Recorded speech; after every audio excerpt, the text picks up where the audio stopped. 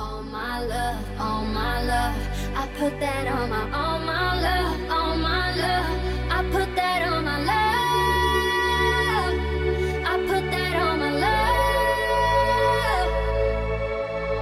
All my love, I put that on my all my love, I put that on my love, I put that on my love.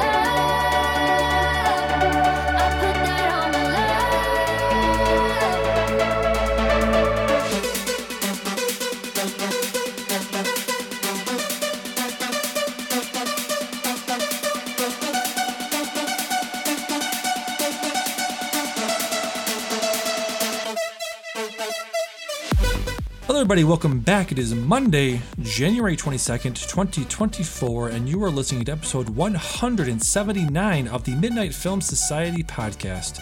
Your host, Damian Sherman. Joining me today is... a recluse with a juicy caboose, Derek McDuff. On today's show, new year, new me, baby. Derek and I have said goodbye to 2023. That means we are looking ahead to our top 10 most anticipated films of 2024. But before that, we'll be getting into a bunch of what we've been watching, including The Curse, The Beekeeper, The Green Mile, and much, much more. Right into the show, midnightfilmsociety@gmail.com, Bicycle on Twitter, subscribe on Pocket Cast, Google Podcasts, Spotify, rate and review it on Apple Podcasts. Tell a friend, family member, or stranger. What's up, man? How are we doing?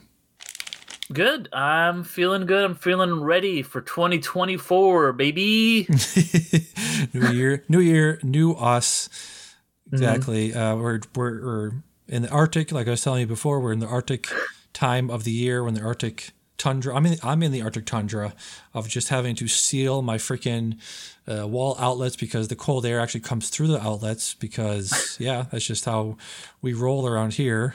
it's like you were saying. It feels like we're in the Day After Tomorrow. Was that like 2004? Was that movie that long ago? 2004, 2005?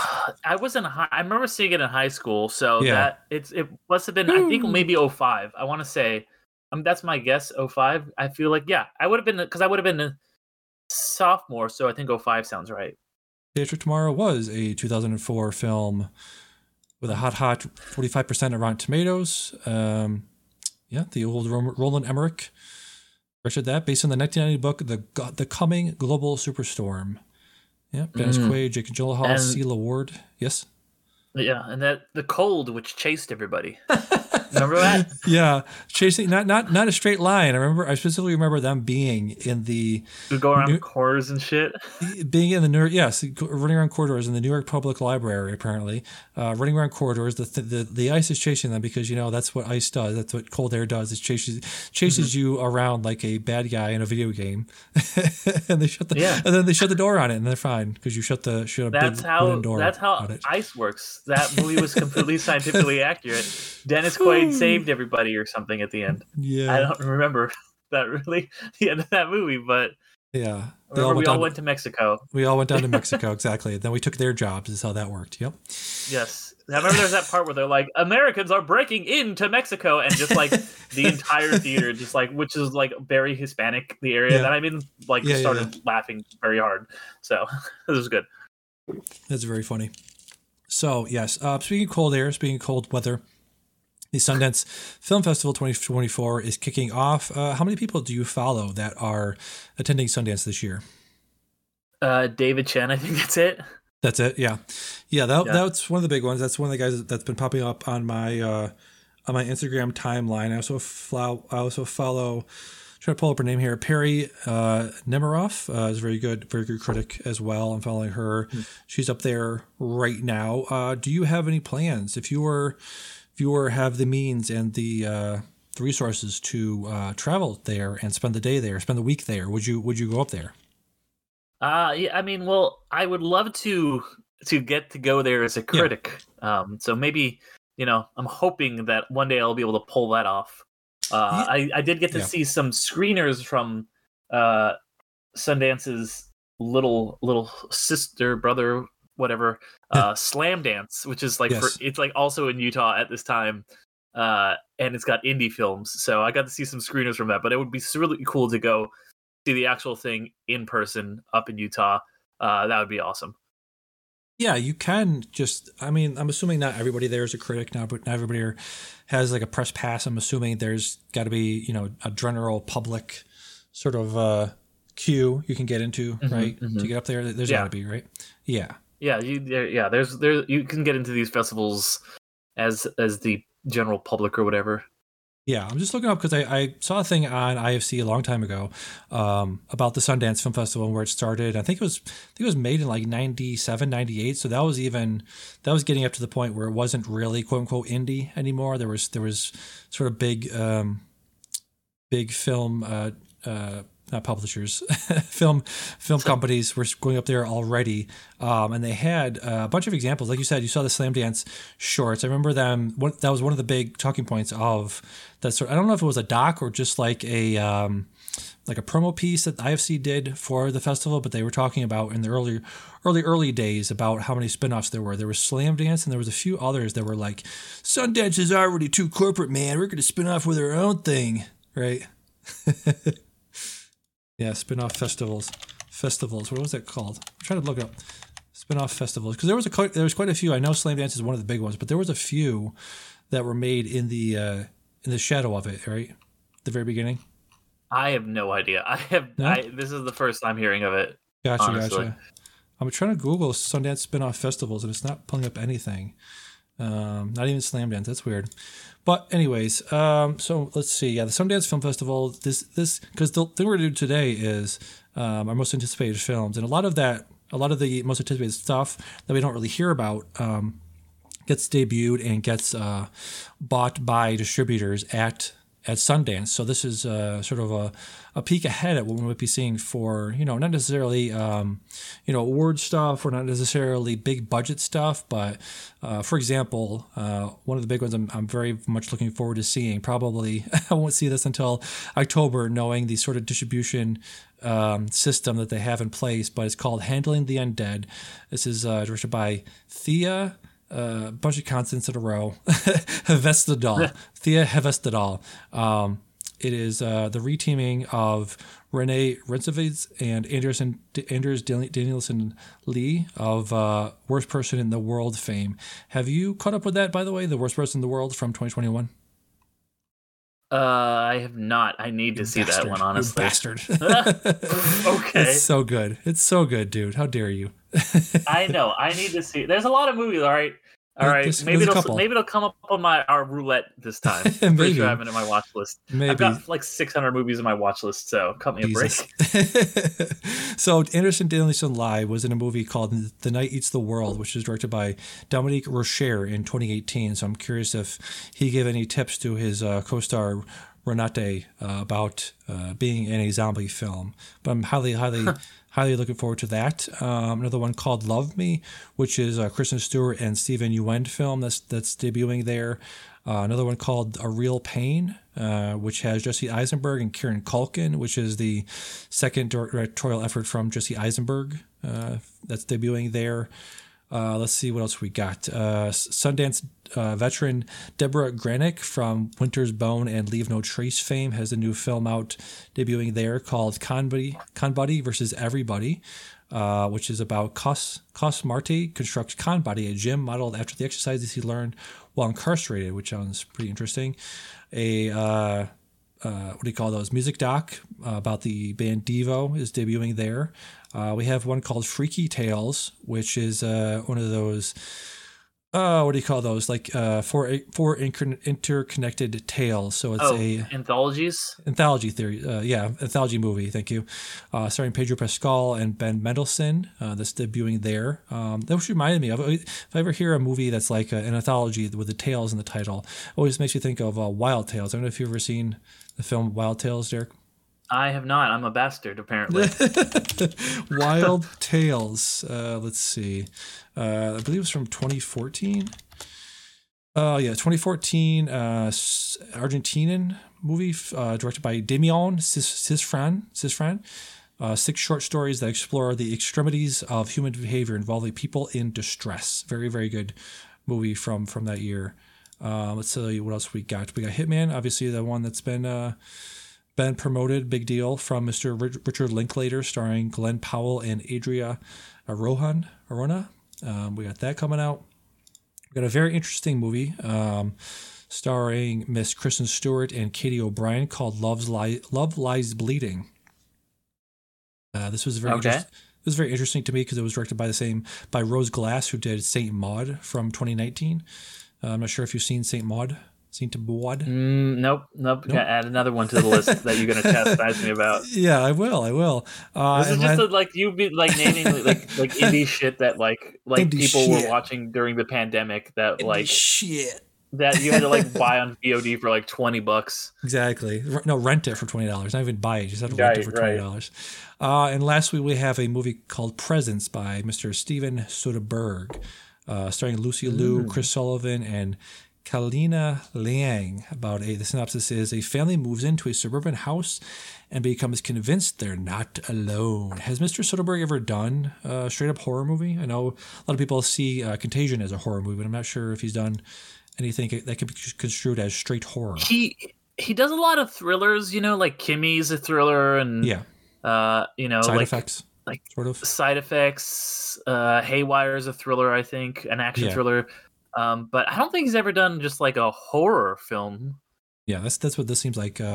Solaris, I guess, is sort of horror tinged thing. Kind of. I don't know if I. Yeah. It's Unsane is a horror movie, right? Unsane, or is it? Okay. I haven't seen it, but it sounds like it. Yeah, I haven't either. Yeah. Yes. So that is some of the stuff I'm looking forward to hearing about coming out of it and seeing it in 10 months from now when it finally gets released. That's what happens with all these Sundance movies. It's they're things that aren't really on my radar, a lot of people's radar, and then then ends up being like with Past Lives, people saw it got snatched up, and it became both of our favorite movie of the year last year. So, Yeah, I'm not really sure what's coming out that's going to be, this year's Everything Everywhere or, like I said, Past Lives, but it'd be very interesting to see what comes out of that. Yeah. So I mean, that's the thing. We don't know. We don't know what's going to come out of this. What's going to be, the coda or whatever, and just kind of coda. Yeah, jeez. Yeah. It's always funny. Like some years you have a coda, some years you have Everything Everywhere All at Once. Some years you have a Past Lives. Some years you have Nomadland. Just never know. I'd be very interested to know what's the selection process for showing movies there. I was listening to an interview with the Sundance director, and he was talking about how they have 7,000 or maybe even more submissions for the festival, and I guess he says over the course of 6 months, him and his team will sort of watch a few hundred of them and pare that down to, I'm not sure what the actual how many they actually show at the festival, full stop over the 7-day festival, but I can't assume it's more than 60 or 70, right? Yeah, I mean, it's I would have to look at it to be sure. I actually have never gone to a film festival. I go to plenty of festivals, but they're for music, so yeah, I don't know. That's interesting. I need to go to. There's the Newport one out here that I have been meaning to go to at some point that I might be able to get into with a press badge at some point. But yeah, I don't know. They have one here called the Berkshire International Film Festival, which I've always been meaning to go to down in Stockbridge. But yeah, be very interested to see it up close and stuff like that. Touch, rub hands, glad hands, and rub shoulders with the big shots. Kiss babies. Kiss babies, exactly. So with that, I've got a shit ton of stuff. Like I said before we started recording, I had a few days off, so I definitely caught up. And I'm on pace to see one movie a day. I'm up to 26 right now. You said you've seen 30, thanks to the What If each of those episodes. Thanks. Yeah. What If counting each of those they count them on Letterboxd as a short film. Yeah. So I was like, I'll take it. Sure. I wasn't even trying to do the challenge this year, but and the same thing happened last year where I just started out the year with watching a bunch of stuff, and then I was like, I'm actually ahead. Maybe I'll keep this going. I don't know if I'll keep it going this year, but we'll see. Yeah, speaking of TV shows that I replied to Letterboxd watch list, or whatever you want to call it, The Curse finished up its 10-episode run this past Sunday on Showtime, I guess, even. But now, Jesus Christ, Showtime is now being absorbed by Paramount, right? Paramount is absorbed. Yeah, it's like Paramount Plus, you pay extra money. If you have Paramount Plus, which I do, but then you have to pay extra money for the like you can like watch. There's like Showtime add-ons Awful. for like It's Paramount awful. Plus or like Amazon. Yeah. Yeah. So, anyways, this The Curse debuted on Showtime Plus, whatever. I finished up his run. And it's very, very strange. I'm not going to spoil anything here because you haven't seen it, but yes, suffice to say, the way it ends just comes out of nowhere, and it's very Benny Safdie tinged. It's got the Nathan Fielder, Benny Safdie, sort of just out there, metaphysical sort of tinge to it. So. Yeah, that's really all I'll say about it. I think it is. I was talking to my coworker about this. I think it's a show. I think it's an ending where I'm very much glad that I watched it from the beginning. I think if I hadn't watched this from the beginning, and if I had to catch up, I don't know if I could recommend this to you or to anybody that hasn't watched this. I don't know if I could recommend binging this because I don't know if that.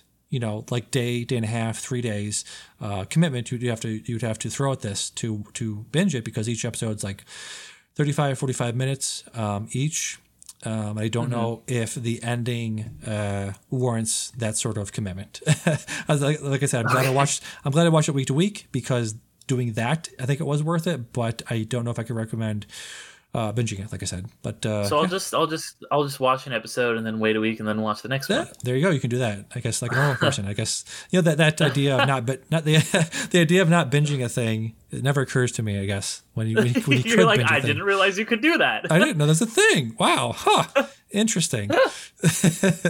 So that's The Curse. I liked it. But yeah, a lot of stuff. A lot of weird stuff happened to that. You checked out. Let's see what you checked out. The Beekeeper, Mr. Jason Statham. Have you heard people pronounce his last name as Statham? I didn't know that. No, that's weird. It's Statham. Statham, yeah, I've heard people call him Statham from the UK. So maybe those weird people over there across the pond say it like that. But this is from Mr. David Ayer of SWAT fame, of Training Day fame, and of course Suicide fame. What do you think of The Beekeeper? Suicide Squad. It's some kind of suicide. This is David Ayer. I think he tricked people earlier in his career to think he was a good director. Yeah, because. This Beekeeper movie is very bad, but in kind of a fun way. And I honestly don't know how intentional it is because it seems like ridiculous. Like this movie is ridiculous. It's just like a less self-aware John Wick, and it's very little. It's you know what it is. It's a perfect combination of two insane things that should never be combined, which is John Wick and Jerry Seinfeld's B movie. It feels like a exact midpoint between those wildly disparate things. And yes, I mean, I think if to have someone else in this besides Statham, who I've over the past year or so have really come around to, like Statham always understands the assignment. He's really great in it. I'm watching this movie and I'm just like, I don't know if this is like a MAGA movie or like what, like, but yeah. It goes off the rails in the end in a pretty fun and insane way. And it's the movie's like structure is just ridiculous, where it's like they keep introducing like big bads, and then they're like, this is the crazy person, he's got to fight this person, and then you're like, oh, this is going to be the big bad for the whole movie. And then he just kills that person in the next scene. And they do that like 3 or 4 times. Yeah. You're like, and like to the point where the last one shows up, he's just like in the room and he's not even introduced. They're not like, this is the guy who's going to, it's just like, he's just in a conversation. He's like, oh, bro, you got to fight the beekeeper. And he's like some South African guy. And you're like, it's insane. And unlike John Wick or like a lot of these action heroes, he's just fucking invincible. It's like the thing people complain about with Die Hard. Like Die Hard 1, Bruce Willis is like a guy, and then by Die Hard 5, he's like a superhero, can like jump through buildings and is invincible. And Jason Statham is just invincible in this movie. Also, his name is Adam Clay, which is the most dumb on the nose shit I've ever heard in my life. Like, oh, Adam Clay. Adam was made from clay in the Bible. Blah. Yes. He's the first man. This guy's an original man. I get it. Yeah. What separates this for you, Derek, from like Extraction? Like you were saying, okay, he's just invincible. Do you go into a movie like Extraction and be like, oh yeah, I know he's going to be invincible from the beginning, and the Beekeeper didn't establish him as being that type of guy? What does that for you? I feel like he's much less invincible. I feel like, quote Tyler Rake, Yeah. the character from Extraction, if people Right. might not know, Yeah. is less less invincible. Like, he feels like that prison break scene, he feels like at any moment he could like die. Like, there's even that shot where he like gets like knocked cold, and like the ears, like there's no vulnerability like that for the Beekeeper. And also, just Extraction was just shot really, really well. Yep. And this isn't like shot poorly or anything, but like Extraction, just because it's made by like a former stuntman, is insane. Like, it looks so freaking good. Neither of them are the deepest, most interesting characters, but right. I think that I do feel some genuine moments in Extraction where I'm like, oh, he's vulnerable here. There's not a single second where the Beekeeper is ever vulnerable. He's always just fucking up everyone constantly, and just he can just go like anywhere in the entire world and do anything. He doesn't have to plan or think. He's like, I'm gonna have it, Beekeeper. I'm gonna get in this place, so you see if you go, but doing this, and he just goes and does it. All right. Very cool. I saw it in fucking true IMAX, even though it wasn't shot in IMAX. Wow. So wait, did it not use the whole screen then? How did that work? No, it didn't. It was funny. It was like a third of the screen. It was like the middle third of the screen.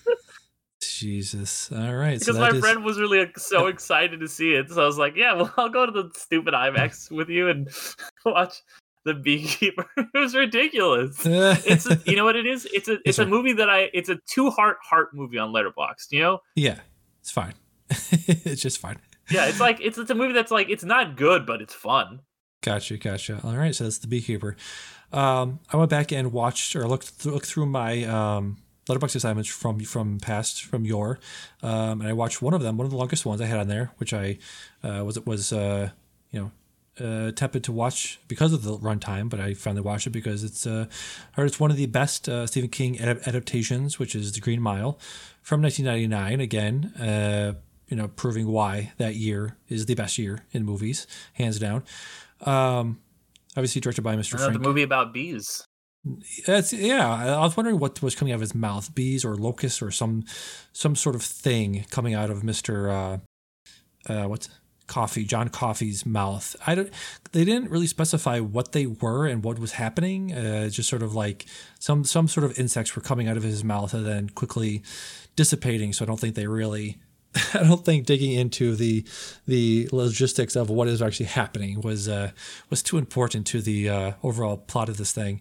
A lot of really good character actors in this movie. We got Harry Dean Stanton, Patricia Clarkson, Barry Pepper, Sam Rockwell was a great addition to this, playing just an insane dude, Wild Bill Wharton. But you usually have that guy who's just he's chaotic evil, but then you have like the actual prison guard who's actually evil, straight up evil, which is he's played by, I'm trying to find his name here.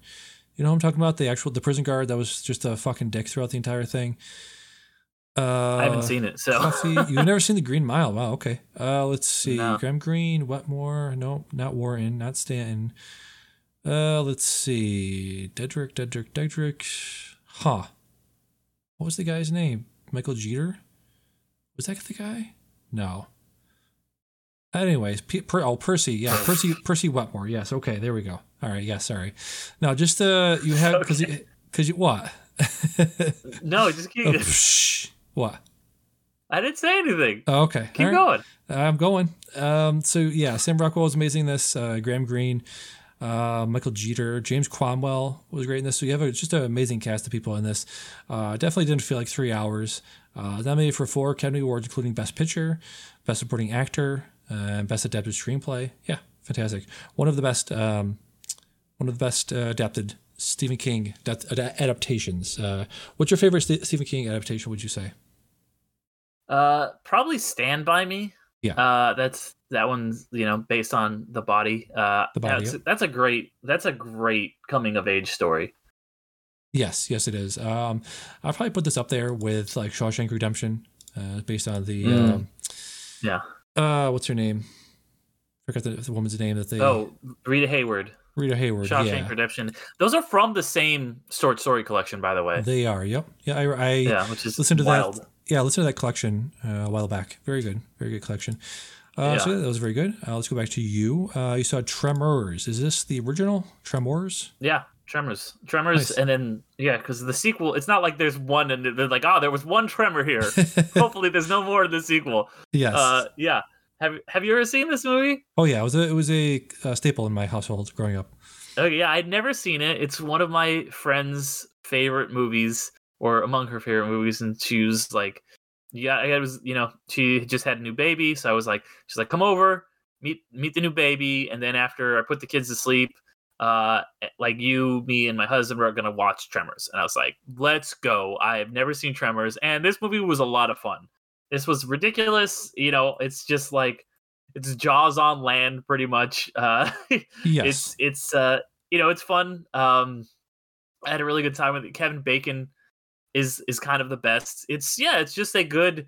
It's like what if Jaws but in the Wild West, except it's modern, but like pretty much just the Wild West. So I had a lot of fun with it. It's kind of just a real great creature feature movie. And it was so cool seeing like this prosthetic. There was I like CG, but like when everything's done with CG, like there was something cool about just seeing these like great creations. These actual physical things coming out after him. Just a great monster movie. Yeah, this was one of the first videos I watched with the Corridor Crew. They do videos of like, breaking down good and bad CGI and sort of looking at scenes from movies and breaking them down and sort of talking about how they might have been done. And they did. They looked at a scene from this movie where you have Reba McEntire and her husband Michael Gross in the film. One of them breaks through their underground bunker where they have just an armory of a massive amount of guns in their basement, and they sort of like throw everything they have at it. And there's a part where I think the graboid grabs one of them, and that thing is obviously prosthetic. That thing's actually there. But they sort of had to superimpose one of them in front of the other, in front of the graboid, to make it, because there was something was doing something where you couldn't like just animate it with the prosthetics. You had to do some level of CGI, but it was a very interesting sort of combination of prosthetics and CGI, and also superimposing the actors, onto the background also. So it was a very cool, like you said, very good use of a combination of practical and CGI effects. Yeah, and that's the thing. It's it's a lot like how Jurassic Park, in that they were like, we're gonna use we can't use the CGI for everything, so we'll just use it in the moments where we need it, and we'll use the practical stuff, and it just looks so much better. Honestly, there's some great stuff that uses only CGI, but yeah, the way that they blended them and they use them to fill in the gaps instead of just for everything is really nice. Yes, exactly. So back to me. I finally watched The Creator, which came out, I think, September 29th, 2023. So not too long ago. I thought it maybe debuted earlier in the summer. This is obviously directed by Mr. Gareth Edwards of Godzilla fame, and he came out with Monsters in 2010. Obviously, he did Rogue One, a Star Wars story. So this is his latest endeavor, starring John David Washington, Gemma Chan, Ken Watanabe, Sturgill Simpson, and Allison Janney. Have you seen this? Did you catch up with this? I did. Yeah, this was on my list of honorable mentions for the best of last year. Nice. Yeah, it was one of the last movies I watched before our show. One of the last ones. Yeah, it was fine. Yeah. I wasn't too big a fan of you're trying to combine Vietnam imagery, trying to say like, look how terrible the U.S.'s military industrial complex is, and isn't it awful what we do to South Asian people? And it's like, yeah, I know. Are you going to say anything else new about it? Not really. Okay, cool. It's just, I didn't really care for that. Hans Zimmer did the score of it, but they tried to be very artsy fartsy with it, because they play Everything That's Right Place by Radiohead during one of the sort of invasion scenes where they're in the helicopters, where you would, these shots and these images are very evocative of, Apocalypse Now. So Apocalypse Now obviously had Ride of the Valkyries, like so I guess he's trying to go for a more somber tone to it, but that didn't really work for me very much. I was trying to look for your review or trying to remember what you said about this movie, but I'm not sure if you were too high on it or not. Well, I put it on my honorable mentions. I liked it a lot, Yeah. And I get why some people wouldn't, but it because the plot's whatever. Yeah. I mean, I'm surprised you don't like it, because you're like a weird stand for AI garbage, and you're like I would expect you to be like, yeah, Denzel, let's save the AIs. I love my journey, or whatever. Denzel, you mean his son? Denzel Jr. Denzel Jr. Just like let's kill the artists and let's support the AI stealing from them. Yes. But no, it worked on me on an emotional level. I did cry a little bit at the end. I'm not gonna lie, that last scene. I it was more of an emotionally resonant movie than like a masterpiece, which is why it didn't crack my top 10. Yeah. But I quite enjoyed it, and I don't know, it's nice to just get a not humongous budget, but a pretty substantially sized budget movie for an original piece of film, something that's not based on anything, and so I'm just like, from that point of view, like I feel like I wish I had seen it in the theater. Yeah, I did. Because I think this would have been a really good watch in theaters. But yeah, I mean, I love seeing original big sci-fi stuff like this. There's not really enough of it, and the fact that it failed, unfortunately, for whatever reason, is not a good sign. But so I watched a bunch of stuff based on going through Letterboxd and going through the most popular stuff on Letterboxd, basically. And obviously it works pretty well, because you can sort of gray out anything you've seen, and anything that you haven't seen obviously pops up pretty quickly. One of the things I haven't seen, which is one of the most popular movies on Letterboxd, is Mother. You gotta pronounce the exclamation point. Directed by Mr. Darren Aronofsky, who had a film out last year called The Whale, just The Whale, not The Whale, just The Whale. 2 years ago now. 2 years ago now. Yes, you're right. But this, by comparison, Mother, 2017, starring Jennifer Lawrence, Javier Bardem, Ed Harris, Michelle Pfeiffer, a bunch of people in this. Brian Gleason. I thought there was another Gleason in this. His name's not Brian Gleason, is it? What's his name? The guy, his son. Gleason? Brendan. Oh, yes, Domo Gleason. They also have a Domham Gleason? Okay. They have somebody named Brian Gleason, apparently played the younger brother. Oh, okay. He has a brother apparently named Brian Gleason. Did not know that. Did you know that? I didn't know that. There's all these Gleasons running around. Yeah, so many Gleasons. A lot of Gleasons. So you haven't seen this, right? But you know the basic setup of it. Really there's a mother, and she's got kids, and okay. I wouldn't be spoiling anything. Right? I wouldn't be spoiling anything to say is basically Aronofsky's take on like the Bible, and also like Jennifer Lawrence basically plays Earth. Have you heard the basic take of this? The basic, yes. That she's like Earth or Eve, and I can't remember which one he disputed, but he was like, it's not this, it's actually this.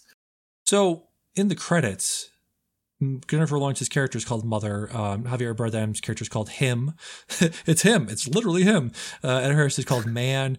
Michelle Pfeiffer is called Woman. So, I mean, just on the surface level, right? Jennifer Lawrence is Earth. Javier Bardem is God. Ed Harris is Adam, and Michelle Pfeiffer is Adam Clay, the first man formed from clay who became a beekeeper. Yes, Michelle Pfeiffer is Eve in that situation because it's obvious because you have Domhnall Gleeson and his brother playing what's the two kids that kill each other? Cain and Abel. Cain and Abel, thank you. So it's obviously that. And then everybody else coming in, I don't know, they're people, they're man, they just destroy the house that they live in. And I don't know, it would be very interesting to come at this movie not knowing any of that. You know, I don't know if it's possible to grow up as a person in Western culture and not know the story of the Bible, but it'd be very interesting to show this to somebody that didn't know, you know, the story of the Bible.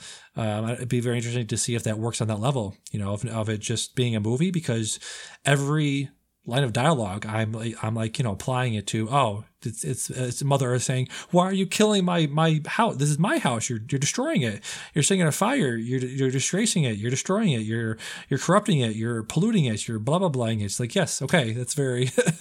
I don't know how Darren Aronofsky can say with a straight face, no, she's not Earth. Come on, bro. Like, what are you talking about? But it's just it's interesting also to see it, to watch it the first time in 2023 in the light of watching something like, you know, Beau's Afraid, because you saw Beau's Afraid, right? I did. Yeah, so it's that sort of tone. It's a person running through an environment and a place and a setting and saying like, what are you doing? The person's just like, fuck you, I'm doing this. It's just people ignoring her, ignoring everything she's saying, just being fucking dicks to her and being very violent, being very aggressive. And it reminded me very, very, very much of Beau's Afraid. So I'd be very surprised if Mother was not a huge inspiration tonally and aesthetically. And be very surprised if Mother was not a huge inspiration for Beau's Afraid. So, yeah, I feel like if you've seen Beau's Afraid, you've seen Mother in just the sense that Beau's Afraid is Mother for the boys, as I said in my Letterboxd review. So that was Mother, Mr. Aronofsky's, delve. I think a lot of people call it horror. It was horror. Yeah, I think it was horrific at parts. I can understand why they would do that. Yeah, recommend it for that, for performances and all of that stuff. So let me keep going because I got quite a few things. I'll try to do a little bit of a speed round here. We got a movie called Humanist Vampire Seeking Consenting Suicidal Person from director Ariane Louise Sees. I'm not sure what else that person has done, but this very much grabbed me. As I said in my Letterboxd review, if 13-year-old me would have made this movie his entire personality, and 38-year-old me still will, because this was very much like Only Lovers Left Alive, the Jim Jarmusch movie with Mr. Tom Hiddleston and Tilda Swinton, who played very, very like emo vampires, very slowly vampires, vampires that probably did a lot of mescaline and meth and heroin. Also, Let the Right One In was probably a huge influence on this movie because it's very, it's very dreamlike, very, very ghost worldy, I will say. So I enjoyed it very much. Had some great music in it, which it was an interesting thing I did, which was I didn't know what the song was called. I didn't know anything about the movie. There's not a lot written about it online because it's a small indie foreign film. It's not even out yet. It's out on my Plex. It's out on my Plex. Yeah, I was about to say, yeah. It's making the rounds at festivals right now, but yeah. Is it? No, it's TIFF. Yeah, I was at TIFF last year, I want to say. Let's see. Was that Venice? Yeah, it was at the festivals last year. It has not gotten a theatrical release or a streaming release yet. Well, it's streaming on my Plex. I'm just gonna go ahead and from now on just say my Plex because fuck distributors, fuck streamers, fuck the whole system. You can get it there. You can text me, email me at midnightfilmsociety@gmail.com, and I'll give you a link there. I'm just doing that now. I'm just doing that. What was I gonna say about this? It's not distributing anywhere, but you can see it, and I highly recommend checking it out because it's very, very good. Oh, the music. So I hooked up a Shazam. Shazam has like an in-app browser or in-browser app, I should say. So I just played the music. I played the end theme, played the music from the end of the movie, and had Shazam listen to it and actually pulled it up. It's me see if I can pull it up very quickly here. It was like an old French song from like, I'm not sure when. It's called Dracula Yee by Andres Parahanzi. Parhanzi, something like that. Yeah.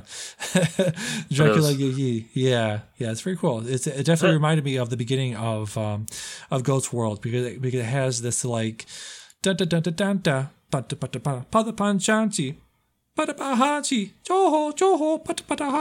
sort of song. If you listen to it, you'll know. look up. I feel like I just heard it. Andre Parhanzi's Dracula Yee. Very, very fun. Yeah. So there's that. Humanist vampire seeking consenting suicidal person. Very fun. For me. Let's see what else we got here. Priscilla. You also checked out Priscilla a few weeks ago. A while back, yeah. Yeah, I teased this quite often at the end of last year. It's obviously Sofia Coppola's most recent directorial effort, distributed by A24. Stars Kaylee Spaney and Jacob Lordy. Also Dagmar Dominski from Succession. I recognized that voice. I was like, who is that person? It's like, yeah, it's her from that show.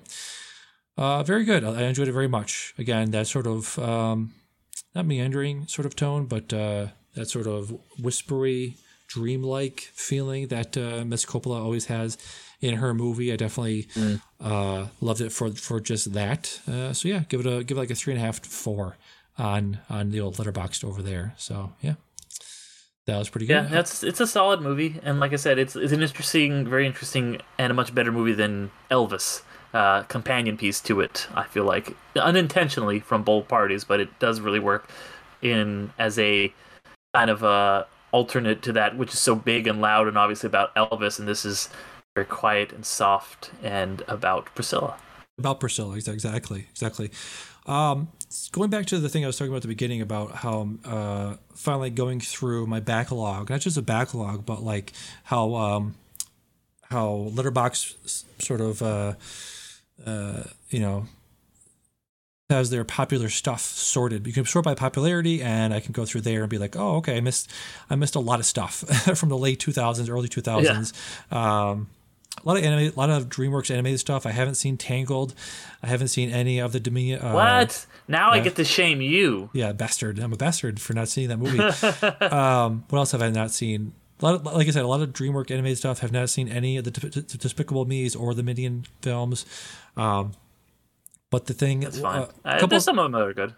Yeah, a couple of things that I checked out from the early 2010s when I feel like Twee peaked, which Twee meaning like, Napoleon Dynamite, Twee meaning like 500 Days of Summer, that sort of thing, that sort of, manic pixie dream girl, that sort of storytelling, that sort of, what do you call that, characterization, that sort of thing. One of them was The Perks of Being a Wallflower, directed by Steven Chbosky, starring Logan Lerman, which I was like, where's this guy? He wrote the original book. Gotcha. Chbosky. Gotcha. Yeah. Have you read it? Are you... I have. It's a really fucking good book. It fucked me up. It's I guess, okay, so he did also, I'm bringing it up now, he did direct it as well. Yes. Yeah, he wrote the book. But yeah, the book is very, very good. It's very, great adaptation, which makes sense because, written and directed by the original author. Yeah. Logan Lerman. Who knew? Yes, Logan. I'm just looking up his filmography here. He was in Bullet Train, apparently, playing the son in Bullet Train from 2022. It's interesting. What was I going to say about this movie? So you read the book and you saw the movie, I'm assuming? Mm-hmm. Yes. You did. Was there any, indication or any sort of leaning towards or any sort of anything in the book or the movie or when you're watching the movies, you feel like they were going to do a reveal where the people that he was friends with, played by Emma Watson, what was her name in the movie, in the book, Samantha and Patrick, they were mentioning early on about how Charlie had mental illness and how he had schizophrenia and things like that. Was there anything in the book, and did you get a feeling from the book of the movie that they were not real at any point? No, no, I did not think that. No. Okay, all right, because he's he's a loner. He's having trouble making friends, and it's this very like fantastical sort of thing where they sort of Samantha and Patrick sort of go over to him and say, hey, do you want to hang out? Do you want to be friends? That sort of thing. So and they don't really appear until he starts smoking marijuana. So I wasn't sure if there was anything to that theory of like these people don't seem real because they're too friendly to him, who's like this outcast. That's just like a fucking Looper article right there. Just like, well, here's an internet theory that they were actually not real the whole time. And Ferris Bueller was all in Cameron's imagination. No, that one I'll go for. That one I'll go for. I liked Paul Rudd in this. He was very good in this movie. He's very good in this, He's in Nina Dobrev, early role for her in this, playing his sister, and a very early Nicholas Braun, cousin Greg, was in this as Ponytail Derek, Candace's weird boyfriend. I was like, oh, that's cousin Greg, tall Greg, nice, cool. So yeah, glad I finally caught up with that, and also another early 2010s, or no, sorry, not early 2010s, late 2000s sort of staple of not a manic physique dream girl, but a very twee sort of movie. Not really twee, but one of those movies from the late 2000s everyone's seen except for me, which was me. Oh, you have not seen The Devil Wears Prada? I have not seen it. No, I haven't.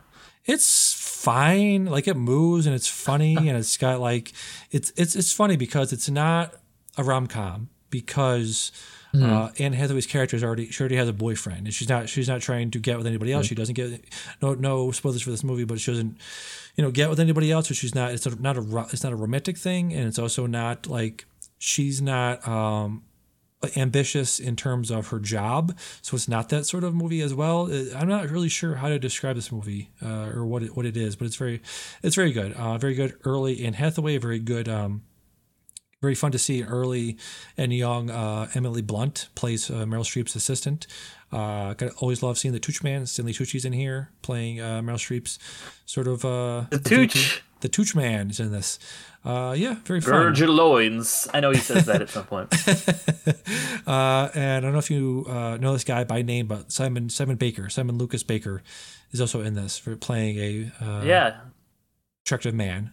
That's all he does. He's the mentalist for people that don't know. That's kind of what he does. He's Australian. He's Australian. Okay. Well, he's playing an attractive Australian. I remember the first time I heard him speak, I was like, well, this is just one of those things you hear him speak for the first time. You're like, what? That guy's from Australia? Whoa, it's crazy. It's like, when you hear Chris Hemsworth do his real voice, you're like, what the fuck? Exactly. So that was good. I enjoyed that very much. Recommend that. I always like knocking things off my list like that, where I can go through and just like, oh shit, I've seen almost everything. I've seen almost all the popular stuff on Letterboxd. Yay for me. So I saw that. Another popular one that's on Letterboxd that I haven't seen. Speaking of like boomer shooters or like just action movies for the sake of action. Antoine Fuqua's 2014 The Equalizer. Have you seen this film, sir? I have not. I haven't seen any of the Equalizer movies. Yeah, this is my first one as well. Again, speaking of early roles, early David Harbour role. This is back in 2014. He actually was in a bunch of stuff.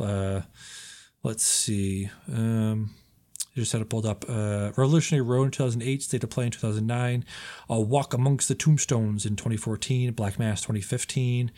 Then he's off to the races in the Stranger Things show there. Yeah. It's weird. You see him, he shows up and shit. Like, you're like, oh yeah, he was in Quantum of Solace. Yes, he was. Chloe Grace Moretz was in this. Another sort of early role for her, early-ish. Yeah. Good one of those. Good, just an anonymous dude, and he sort of has to talk to his handler, talk to his, CIA contact, and the contact's like living on the Hamptons, and he's like, his CIA handler is this old woman who's been she's been out of the game for too long, and she's like, this can't be traced back to me, this guy you killed, he's actually part of this entire, Russian mobster. Of course he has Russian mobster connections, and you just pissed off the wrong guy, whatever his name is. What's his name? Robert McCall. You pissed off the wrong guy, McCall. They'll be coming for you now. You got the whole Eastern Seaboard. You got the whole Eastern Seaboard after you now. You're fucked now, McCall. He's like, what do you gotta need? Equalize him. You gotta equalize him, McCall. He's like, what do you need from me? He's like, some guns. Guns are good. I used to be in the Pips. Yeah. So that was fine. One of those. Yeah, I feel like these movies, they always come out in the same year as a John Wick movie, and they always kind of get their lunch eaten by John Wick. They do. They really do. The same year as John Wick 1. Yeah. Very strange. Yeah.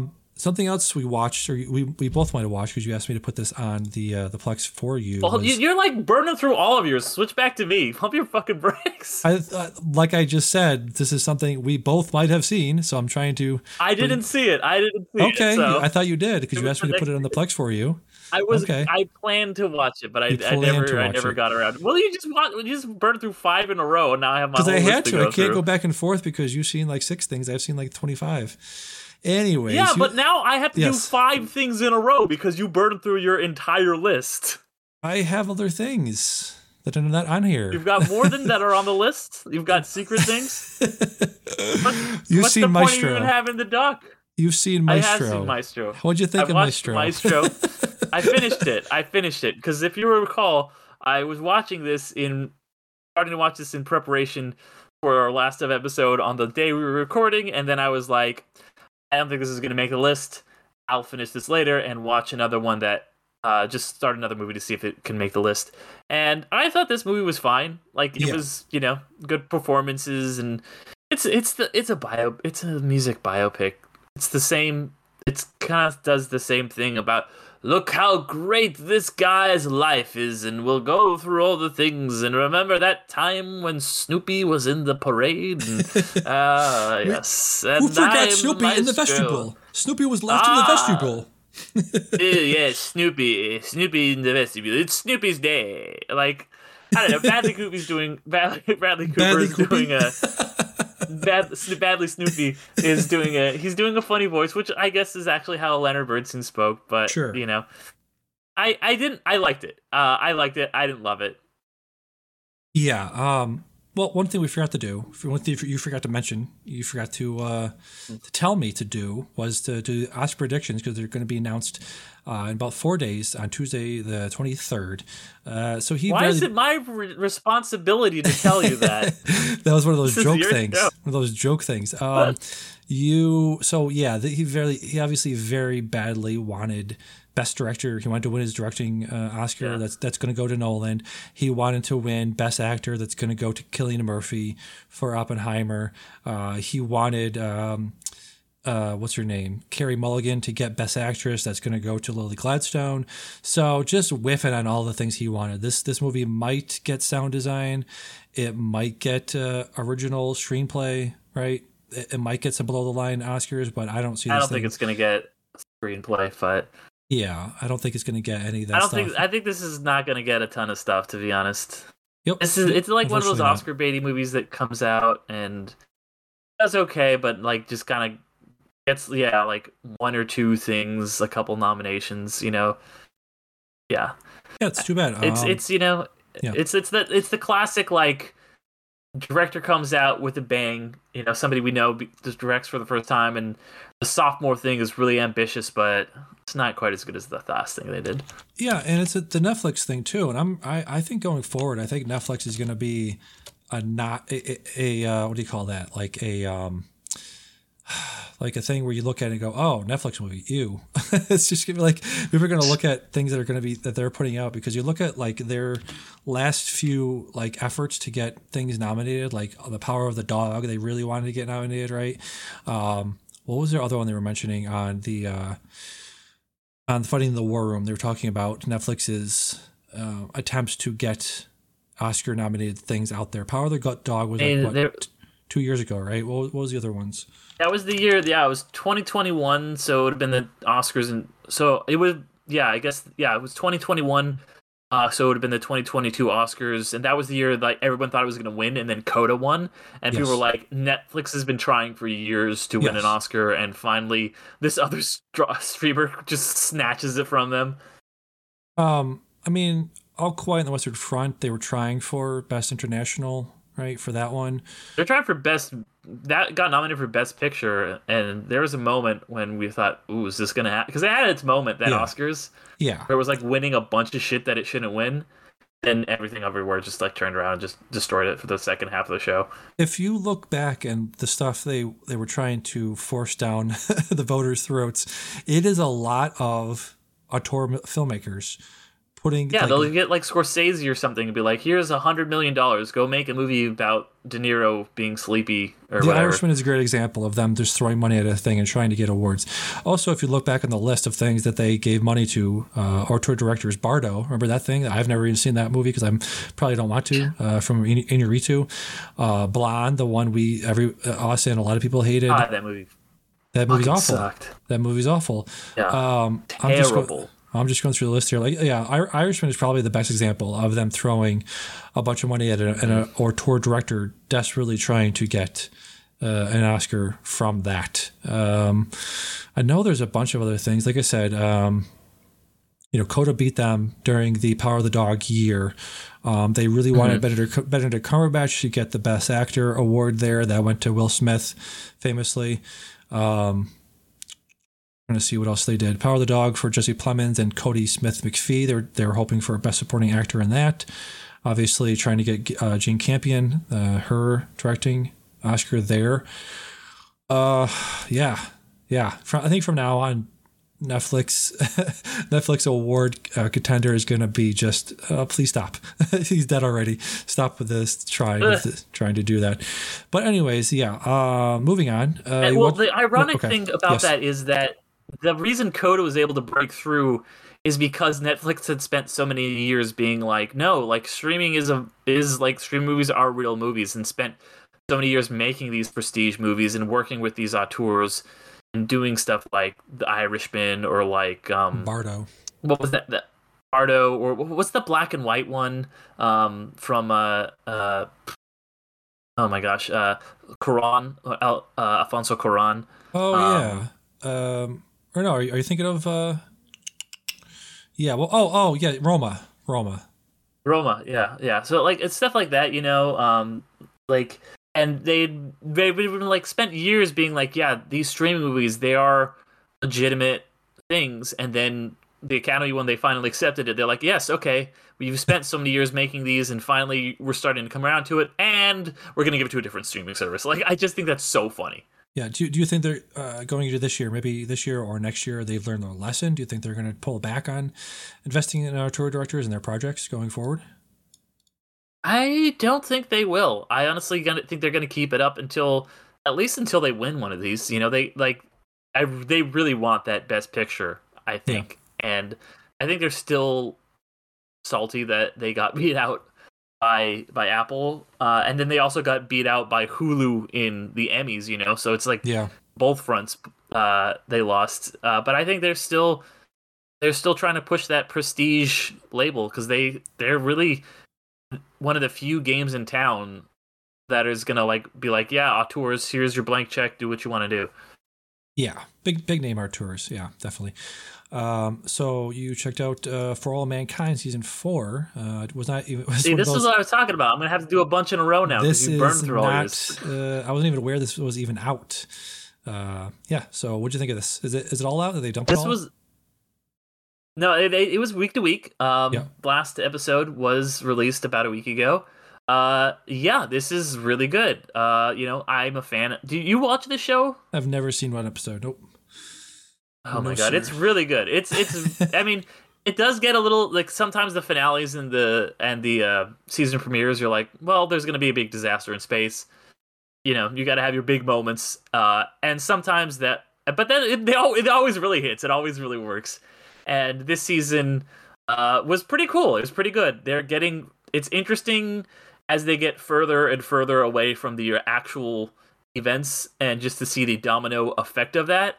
And, season 4, slight spoilers, they're on Mars. They've, Mars there's civilians on Mars. And it gets into unionization and workers' rights and all that stuff, and collective action in a really interesting way, while also being a cool sci-fi show. And kind of does the thing where it's like it starts, with the moment of spoiler for the premise of the show. Starts with what if the Russians landed on the moon first, and that kind of keeps the space race going, and yeah, just seeing the way that has played out over these seasons, and the way that this one really went with that and ran with it. It's hard to talk about without getting into full spoilers, but Yeah. really a really good show that I would highly recommend. Once again, talking about Apple and how they've gotten kind of are taking things away from Netflix. This is a great fucking show on Apple. Nice. Yeah. Toby Kebbell is apparently in season 4. He's a name I've always heard. New character. Bandied about. His filmography is not great. Prince of Persia, The Sands of Time, Warhorse, Monster Calls. Warhorse Gold. is great. You're crazy. I've never seen it, so I don't know. Warhorse is great. Well, you Warhorse got haters need to shut up. Fantastic Four back to back with Warcraft the next year.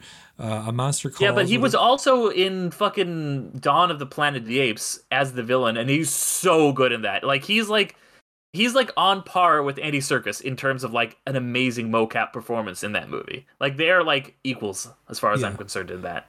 He was in to the point where they're like, we need to cast someone as King Kong. Can we get Serkis? He just did it. Okay, well let's get the next best thing. Get Toby Kebbell. He was in one of my favorite episodes of Black Mirror called the Entire History of You. So that was probably that where is a good episode. Many people might know him. Yeah, many people might know him from. So yeah, that's cool. Let's see what else you got here. ISS. This is a fantasy sci-fi film. About the ISS. Fantasy now. Yeah, well, no, it's a sci-fi. It's a speculative fiction premise about International Space Station during the war on Earth. The nuclear Armageddon happens, and the ISS is. I'm just going off what I see for the commercials. Yeah. Basically, yeah, it's it's a sci-fi thriller. One of those one location compact thrillers, and so keeping with the sci-fi space theme, it's just this group of it's on the International Space Station, half Russians, half Americans, and they look below and they see nukes going off, and the World War III basically is starting, and they're like, oh shit, and it just becomes they get this message. The Americans get this message. Take control of the space station, whatever means necessary. And they're like, well, if we got this message, the Russians got this message, and then it becomes this like pressure cooker where this group of people who are friends and colleagues are very untrustworthy of each other, and they are trying to figure out, do we work together? Do we listen to our superiors and do this? Are they going to start turning on each other? Are they going to start killing each other? What's going to happen? So a really good, it's January movie, it's the movies like we just got through with all the great prestige Oscar baity movies. I just want to watch something that's just going to be a fun thriller that I'm not going to think about too much. That's just going to be pretty interesting. Ariana DeBose, is the lead in this. She's really good. Like everything else with a Russian in it, it's got somebody from the Americans, because there's only so many Russian actors, I guess, working in America. Costa Ronin shows up in it. It's a good way to like Friday night, head to the movies with a friend. Check it out. Yeah, they were doing on Trial by Content, Joanna Robinson's podcast with Dave Gonzalez and Neil. What's his last name? I don't know. Dave, Neil, and Joanna do a podcast called Trial by Content. They just did one recently called The Worst January Movie Releases of the 21st Century. I don't remember any of their picks, but that's a very good prompt for a podcast. Yeah, it's very funny. Honestly, yeah. Yeah, I don't remember remember that movie that this ISS movie reminds me of Life. Remember Life with Jake Gyllenhaal? Yes. And Ryan Reynolds. Everyone thought it was going to be like a secret Venom prequel. Yeah. Let me see if I can look that up real quick. There's a bunch of people in that, wasn't there? Like ridiculously. Yeah, it's a cast of like that guys, Yes. Let me see. It was Ryan Reynolds and Jake Gyllenhaal, and I think those are actually names. Never mind. Those are actual names. Yes. Jake Gyllenhaal, Ryan Reynolds, Rebecca Ferguson, Hiroyuki Sanada. You know him if you see his face. You know him. I love that guy. He's like one of my favorite character actors. Yes. was released in March. Okay, so not a not a January dump, but probably is. It's in that area of January dumps. I might say he is my favorite character actor. To be honest, I love that guy. He was just in John Wick 4. He shows up in Lost. He's always in. Like, he's a guy who's like he's in Speed Racer and Sunshine. Fucking, he shows up in Avengers Endgame. That guy's great. He's very good. He's in Bullet Train. Like we alluded to earlier, you watched Slam Dance Festival shorts. Any highlights you want to mention here real quick? Hold on, real fast. Can we take a brief break fast? We'll take a break. We'll take a break and we'll be right back. And we're back talking Slam Dance Festival shorts. Where'd you see this stuff? I got some screeners for Film Threat. I write for Film Threat, so I was able to get a couple screeners. Watched a couple of the shorts from Slam Dance. I watched one called Dosh, which is a really interesting film about a Indian woman and who's hard of hearing, and it's a really good one. Definitely check out that when it comes around. And then also one called I'm spacing on the other one, and my letterbox is down. But I quite enjoyed both of those. I still have one left to watch that I got to check out. The Legend of El Kukui, which is about immigrants and spookiness and boogeyman, the Kukui, which people might know as similar to a boogeyman type character who gets misbehaving little kids. So I had fun with these. Like a skinwalker. Nope. Okay. Nope. Like a boogeyman. Like a chupacabra. No. like a. He does not suck on any goats. That's the chupacabra. Is the goat sucker. What's the one that's Wendigo? Like a Wendigo. You know what Wendigo is? Not really. Like it's like, I mean, it's it's not Wendigo. It's the movie's interpretation of it too. It's not. He's like in the movie. He's like a rancher. But yeah. Nice. He's like a spooky ghost kind of guy. It's not like a. It's not like a Bigfoot. Or anything like that. Gotcha. So can we look forward to a write-up on Film Threat about those? Yes. Keep an eye out on Film Threat. My full review for both of those should be dropping soon. Nice. Very cool. And something we both checked out, I think, what is this, like punishment for me and for you? So we just kind of like double haymakered each other in the face with this movie. Yes. You gave it to me first, and then I was like, because I lost the summer movie wager. So you were like, ha ha ha, I'll be gracious to you and give you one of the famously worst movies ever made. And I was like, cool, great. I thought you were going to like take this opportunity, because I was looking like I was going to win for a while. I was like, I'm going to take this opportunity to make Damien watch a movie that I love that he hasn't seen yet. And you were like, I'm going to take this opportunity to fuck Derek over. And so I was like, cool. When I win something, I'm going to get Damien back for that. So I won our guessing game for favorite 2023 movies, and I was like, all right, we're in this together now, buddy. We are. So this is the Snowman, the Snowman. I believe they talked about this on Blank Check. I believe one of them was assigned it by the producer of the show. This is by the director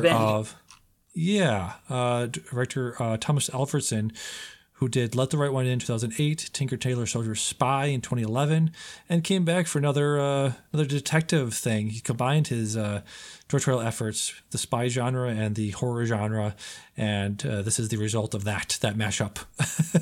Apparently, this movie, The Snowman, is based off a series of detective novels, a series of Swedish detective novels of Inspector Harry Hole. Apparently, it's supposed to be pronounced Harry Hole or something like that. Not supposed to be Harry Hole. Harry Hole, but he pronounces it Harry. Well, Harry a more Hole. literal translation would be Harry Hill, but they were like, fuck it. Why not call him Harry Hole? Yes. So this movie is like the least dumb thing about this movie too. The least dumb thing. Yeah. If that was the worst thing, it would still be like whatever. But it's like it's such a mess. Well, yeah, we'll get into the specifics, but I just want to set it up here because we have, like I said, Thomas Alfredson, competent director. You have a screenplay by Peter Staugen, But the biggest surprise here is that it is edited by Thelma Schoonmaker, who is obviously Mr. Scorsese's editor for many of his movies, if not all of them. The thing about I was watching a video essay on her and about editing in general, and how I think we talked about this during the Best of the Year show, where if you do your job correctly, whether it's cinematography or editing or sound design, if you do it right, you're not really noticed at all, right? If you go back and watch The Departed, there's a scene where I think it's one of the first times you're introduced to Jack Nicholson's character. And if you watch it, he's smoking a cigarette and he's in the dark and he's in the shadow. And once he steps out of the shadow, there's no evidence of him ever smoking a cigarette just 3 seconds before. And normally, that's not noticed because you're watching the acting, listening to the sound design, you're distracted enough so that those things don't really make a difference. But unfortunately, when you have a movie like this, like the Snowman, that is pretty bad, bad script wise, bad, just awful overall, those things do get picked up on. And I'm curious if that's sort of her editing style. Did you pick up on those moments where you have a character like mid cigarette smoking or mid eating or mid doing something, and then you cut to another shot and they're not doing that thing anymore? Okay, so there's a lot here because, and I want to defend Thelma Schoonmaker a little bit on this, I am too. As well as everyone else involved in this movie, because this is a movie that the reason it's like this is because they had 30 days to make this movie. Yeah. And they were unable to shoot about 15% of the script, 10 to 15% of the script, according to the director. Right. Which means that the editor had to kind of cobble things together. And like the cuts are bad and jarring, both on the micro and macro level. Yes. But it's just like, if you don't have the things to edit together, there's not a lot you can do. And also, when you don't have the completed scenes, it's like pulling a thread in a sweater, right? Because if you don't have this scene, then it affects another scene here, so you have to pull that scene out, which affects another scene earlier in the movie, and it becomes this like incomplete Frankenstein of a thing. And so it's not just that too. It's stuff like, this is one of the last, roles where we saw Val Kilmer, and because this was after he'd had his surgery, so there's a lot of editing around that, where like a lot of times he'll be talking to someone and it'll be ADR'd, but then there'll be times where it's just like, from behind the back of his head, and someone else is doing the ADR because it's hard, they don't have the shot of him talking. It's not just him. There's a lot of ADR in the movie where there'll be like two characters having a conversation, and because they weren't able to finish the scene or something, they'll have to like ADR a shot, reverse shot, where you don't see their mouths moving because they don't actually have that scene. So she was, trying to stitch something together that wasn't a complete thing. So, Yeah. And then it's just all these moments of like, Harry Hule is this drunkard. I never really see him drink. You see him pass out a lot. You see him wake up in a lot of different places where it's like, how is he alive? How is he alive after sleeping outside all night? Just a lot of scenes of that. I forget which podcast it is, but they do this segment called like Wig Watch, where they'll always point out like, oh, that's a bad wig. Miss Rebecca Ferguson was tasked with wearing a terrible wig in this movie. So she's a great actress, but again, great actress, great actor, Mr. Fassbender. Charlotte Gainsborough, I liked in the things I've seen her in. J.K. Simmons has just a befuddling accent throughout this movie. Very befuddling person because he takes people's photos for no discernible reason. Yeah. And he just disappears. He just is gone. He just gone. Shows up and he just disappears. Like so many plots and characters just vanish. And like you said, it's a product and it's a result of a rushed production timeline, but it's also a result of, I have to imagine, a result of them doing the 7th book in the series first, so you're not establishing like Harry as a person.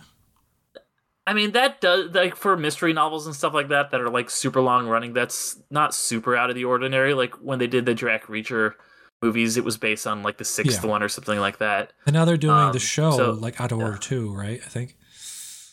I'm not sure. Yeah. So yeah, I mean, last year I watched Dracula 3000, which probably had similar production issues where that movie just ends. This movie doesn't just end out of nowhere like that movie does, but it kind of does. It kind of does. It kind of does. Like he gets his finger cut off, fighting with the bad guy in a very lady, not lady with the dragon tattoo, girl with the dragon tattoo. Sorry, girl with the dragon tattoo. Sort of ending with the detective fighting off the killer at the end. In the Snowman, Harry Houlet gets his pointer finger chopped off during the scuffle. The last thing you see of him is in the detective office, whatever you want to call it, the police station, and they're talking about a new case, and Harry Hole is listening in, and he looks up to the camera and puts his fake prosthetic finger up in the air and says, "I'll take it."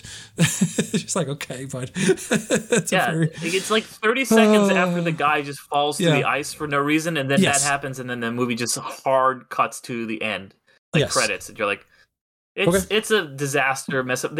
There's a really great video essay by Folding Ideas on the movie that I would really recommend anybody who's more interested check out, because he really breaks down what happened with the production of the movie and just the insanity, and he watched it like 10 times to try and piece together what was even happening, and you probably need to watch it that many times to understand, because this movie, just things just happen, and then just other things happen. You just there's no rhyme or reason, there's no plot to follow. Characters just show up and they leave, and this other character shows up, and then murder victims are mentioned and then never mentioned again, and then someone gets killed, and you're like, what? How did that happen? It's absolute nonsense, this movie. It is. It really is. So, but we've seen it. Yeah. We've gone through we've gone through the trials and tribulations, and we've gone through the what do you call that? What's what I'm trying to think of? We've gone through the whatever it's called, and come out the other side. We've come through the gauntlet. The gauntlet. Thank you. We've gone through the gauntlet. We've come out the other side. One of the worst movies ever made. Cool. Now we've seen it. Yep. So we can check that one off on the list. All your fault. Yes, it is. So that was The Snowman. I saw another movie takes place in the snow. By the way, Damien, I think you need to I don't think you understand the concept of going back and forth. It's not because you're like, I'll do 5 movies in a row, and then Derek will do 5 in a row. That's not going back and forth. But anyway, continue. Okay. Society of the Snow is another adaptation of The Accident in the Andes. I didn't know this, but they were Uruguayan. I always thought they were Argentinian or Chilean. I always called them Chilean football team, but they were a Uruguayan rugby team. They were never. I don't think they ever played football or soccer, whatever you want to call it. But they might have some point in their lives. They probably did. They may have. They mayhaps. But at this point, they are a rugby team, and they're going to. I'm not sure where they're going to actually. They never explain really where they're going to. I'm assuming a match somewhere in Chile. But the plane very quickly crashes. The Uruguayan Air Force Flight 571 from October 13th, 1972. Did you see the live movie about this tragedy? I did not. No? Do you know the basic story, the basic synopsis? I know that it's like cannibalism and stuff. Cannibalism and stuff. Yeah, that pretty much. That's all I know, really. They do a weird thing, or they've been doing a weird thing where they'll have on Last Podcast on the Left, which is one of the best true crime podcasts out there for my money, which is $0, but still pretty good.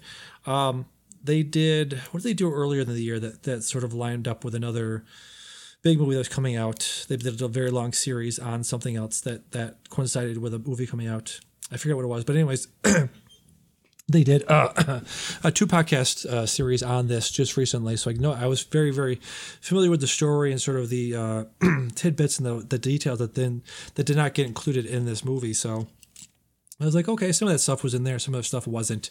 But yeah, incredible. Like we were talking before about incredible sound design, incredible Foley work, and incredible ADRing. This movie is very good. Very good from that respect. They did an interview with the sound designer of this movie. Let me see if I can pull him up real quick from Letterboxd. Cinematographer, art direction, composer, Michael Is that Michael Giacchino? Oh yeah, it is. Your guy Giacchino did the score for this movie. My boy. Your boy Giacchino did the score for this movie. But I believe they talked to the sound designers Mark Ortis and Oriol Tricago. They actually went there and sort of scoped it out and talked about how the sound, how that area sounded, because they're basically in like a crater in the Andes. So any direction they went to, they had to climb very, very high to get anywhere out of the crash zone there.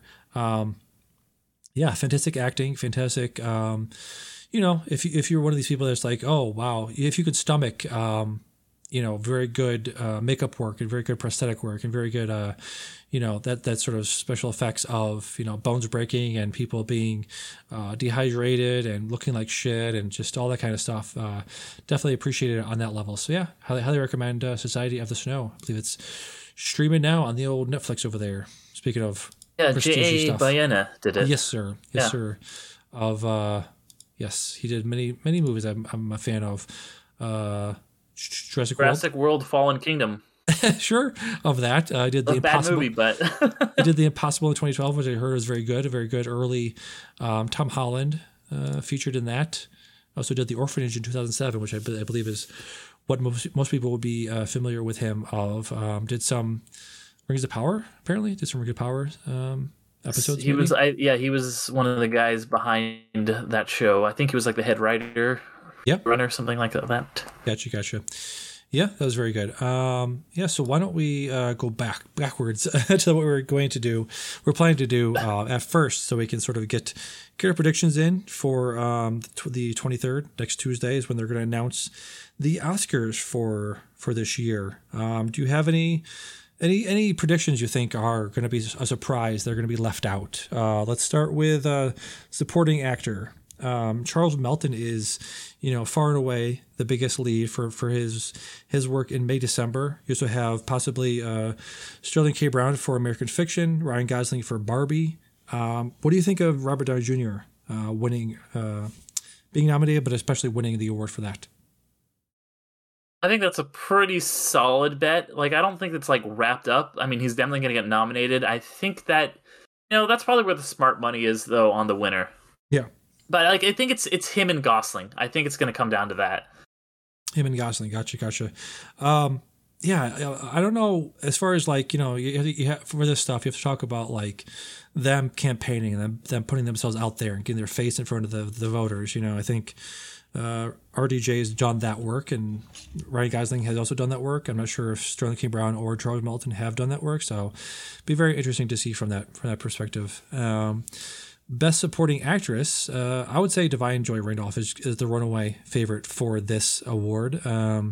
Also could be Julianne Moore for May December. Do you think Julianne Moore is going to go in the Best Supporting category, not Best Actress? Do you think? I guess so. Yeah, probably. Honestly, I don't know. I don't think she'll make it though. I don't honestly. Yeah. I think. Yeah, I don't think she gets in. To be honest, I think it is probably Divine Joy Randolph's award to lose. But I don't know if I think I don't think she makes it in. There's some heavy hitters this year. There are, and just for conversation's sake, we also have Rachel McAdams probably going to be in there for Are You There, God? It's Me, Margaret. Emily Blunt for Oppenheimer. I hope she wins. Yeah, that'd be really nice, right? Penelope Cruz is also. Yeah, she was so good. Yeah, just to run down the category, Penelope Cruz would probably be the fifth spot in there for that. Let's go to Best Actor. It's Cillian Murphy. It's Cillian Murphy. Sorry, it's just Cillian Murphy. It just is. Paul Giamatti might get it, right? Maybe Paul Giamatti. It's Giamatti, Jeffrey Wright. Jeffrey Wright could be. Yeah, you're correct. I haven't seen that movie yet. The American Fiction. I haven't seen that yet. Andrew Scott's in the conversation, but I honestly think, man, it's a 2-horse race between Cillian Murphy and Paul Giamatti at this point. Yeah, I think that's probably right. I think Jeffrey Wright is a dark horse, and you'll probably have like DiCaprio and Cooper get nominated. And then just to round out the category, Teo Yu for Past Lives and Zac Efron for The Iron Claw will probably round out the category there. You think? I would just said DiCaprio and Cooper probably. Oh, okay. Gotcha. But I mean, I would like to yeah. see. I would like to see Efron probably probably more than Cooper. I Yeah. don't know if that's realistic. Yeah, I always forget about Cooper. Like we we wrote him off so harshly a little while ago. It's like, oh yeah, that guy that tried tried his best to get in there. Best actress, Lily Gladstone. Moving on, right? I mean, this like Lily Gladstone is great, but like this is a stacked year, right? You know, you've got Gladstone, you've got Sandra Hüller, you got Margot Robbie, obviously in Barbie. Emma Stone is making waves. I think Emma Stone might be a real contender. Yes. You know, we mentioned speaking of Maestro, Carey Mulligan. Yes. And of course, you've got people like Greta Lee and Natalie Portman. Yes. So it'll be a tough year. It's going to be a tough year. I just think, you know, you have that, whatever you want to call it, white guilt of, you know, we have to honor the indigenous Native American here. For wrong or right, you know, that's probably what a lot of voters are thinking. Let's go to director. Big directors, we have obviously Mr. Christopher Nolan. That's probably his award to lose, if I was going to say. One guy just going to get it. Yorgos Lanthimos is probably in the running there as well. Second billing there. Greta Gerwig has been putting her face out there a lot in interviews and things like that. Possibly Hayao Miyazaki for Boy and the Heron. I could see that getting in there. And then, of course, Mr. Martin Scorsese for Killers of the Flower Moon. What do you think for the top two right there? Scorsese and Nolan, do you think? I mean, I think probably this is tough because it's like so many auteurs made movies this year, right? Really so many of those guys that the Academy loves, you know. So like I think it's probably Nolan's year, but I mean they might give it to like Scorsese. Yeah, Greta Gerwig has a shot. Alexander Payne, I don't know if you mentioned him. I think has a pretty good shot as well. And then Jonathan Glazer. Jonathan Glazer as well. I think. Yeah. Yeah, Alexander Maybe Payne. Even Justine Triet, you know. Justine Triet, yep. Yes, Alexander Payne, you're right. I forgot about him. Very possible for him to get in there with the Paul Giamatti and Divine Joy Randolph love there. We'll probably let him get in there with that. Then Best Picture. So just give me a yes or no if you think. So we got it's a 10 slotted year, right? So here we go. Here we go for what we think. Past Lives. Yes. Poor Things. Yes. The Boy and the Heron. Yes. The Boy and the Heron? Probably not. Unfortunately, I would put it in there, but I don't think it's gonna make it. Killers of the Flower Moon. Yes, big yes. Barbie. Yes. But there has been some reporting that it's like people are souring on Barbie, but I think it'll make it. Yeah. Anatomy of a Fall. Like you said, Sandra Hüller could get in there for Best Actress, and Justine Triet could get in there for Best Director. Yeah, this is a lock. This is, the Palme d'Or always gets a Best Picture nom. True. Oppenheimer. Yes, obviously. This is the front runner for winning. Yes. The Holdovers. Yeah, I think so. I think that's about it. I think we have one more slot. What do you think about May, December? No, I don't think so. No? Okay. No. I think okay. There's a few more I think that have pretty good shot. Maestro obviously could get in there. I don't think so. Actually maybe. Yeah, I could see it. Well, Zone of Interest I think is obviously getting possible. in. Yep. I think American Fiction has a pretty good shot. That's the only one. Yeah. Well, I haven't seen Zone of Interest, but American Fiction I think is pretty good shot, and I think Saltburn might be a dark horse to get in there in that like 9 or 10 slot. Could be. Yeah. It's really building up a lot of momentum, honestly. Like with this second with it coming out and streaming, a lot of people are able to see it. That didn't see it in theater, so it's like getting its second bump, So that's my tinfoil hat pick is Saltburn. Yeah. I'm just looking through. Do you want to do international? Or do you want to move on to our top What were we doing here? Most anticipated films. Let's go to anticipated films because I have no idea what's even going to be. Yeah. All right. So, yeah, this was probably, we talked about tough lists to make. This was probably one of the toughest lists I've ever had to make on the show, honestly, because there are so many things that are coming out that I'm very much looking forward to. A lot of, genre stuff and also prestige stuff. So I got a mix of all that, and I have a very hefty honorable mention list. So let's get going here. My number 10, I mentioned it before for Sundance stuff coming out of there. This is Rose Glass's sophomore effort, Love Lies Bleeding, with Kristen Stewart, Katie O'Brien, and Jenna Malone. Very much looking forward to that. Okay, I have heard very little about this, but it might be one that kind of surprises me. But yeah, I love romantic thrillers, so A24 is doing it, I guess. So excited for it. It's gay. It's Be Gay, Do Crime, the movie. I mean, that's Be Gay, Do Crime, and Kristen Stewart. Like, what more do you need? Exactly. What is your number 10 most anticipated thing of 2024? My number 10 is Gladiator 2. Yes. Indeed. I mean, it's like, do we need a Gladiator 2? No. But I mean, Ridley, like, and that's why it's number 10, right? Yeah. But I love Gladiator. Ridley Scott is obviously, he's an old guy who's still doing it. And then, like, looking at the cast list for this thing, you've got Paul Mescal, obviously, but you've also got Denzel Sr., obviously. And then you've got Pedro Pascal. Like, I'm like, this could be good. I don't know if it's gonna be good, but it could be good. So I was like, I kept like going back and forth. Like, is it gonna be on my list? No. And I was like, fuck, I'll put it at 10. I'll kick one off. That I also was excited for, but yeah. Nice. Gladiator, Untitled Gladiator sequel. This is official. This is officially known at the moment. I know, right? It's very strange. Let me see. Okay, that was your number 10. My number 9 is one you're gonna mock and make fun of because it is a sophomore effort from Jane Schoenbrunn. Her first movie is very similar to one I think you made it through, but you were like, don't ever assign me that again. Jane Schoenberg directed a movie called We're All Going to the World's Fair, and We're All Going to the World's Fair is very, very similar to Skinamarink. It's a very lo-fi, extremely low budget psychological thriller horror movie. So this is the movie that I'm talking about now is called I Saw the TV Glow.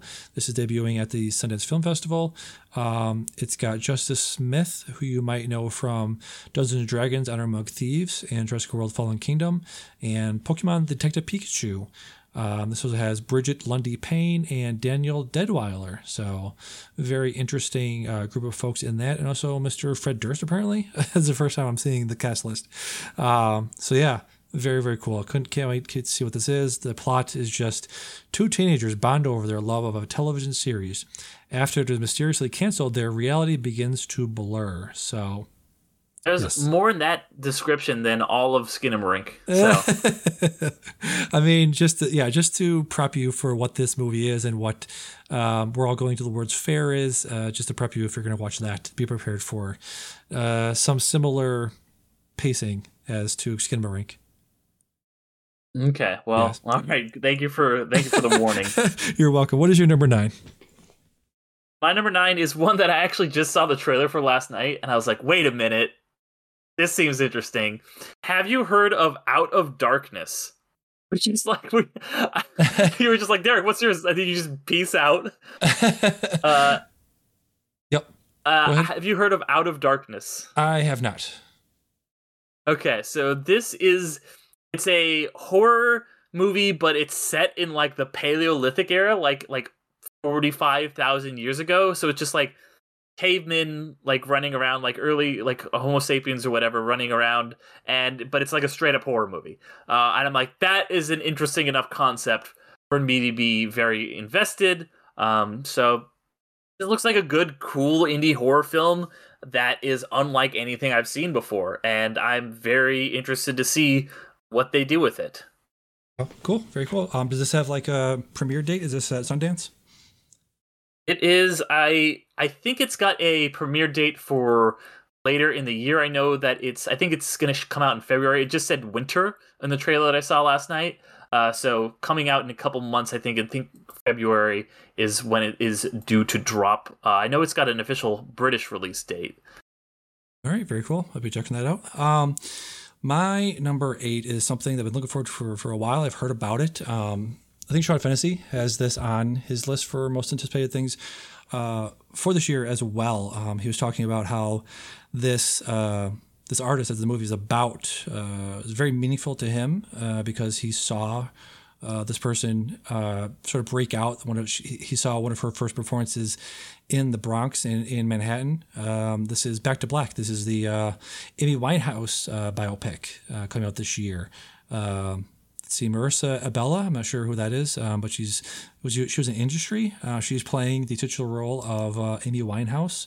See if I can pull up a picture of her. See if I know. Okay, yeah, I've seen her in Industry. This also stars Jack O'Connell and Eddie Marsan.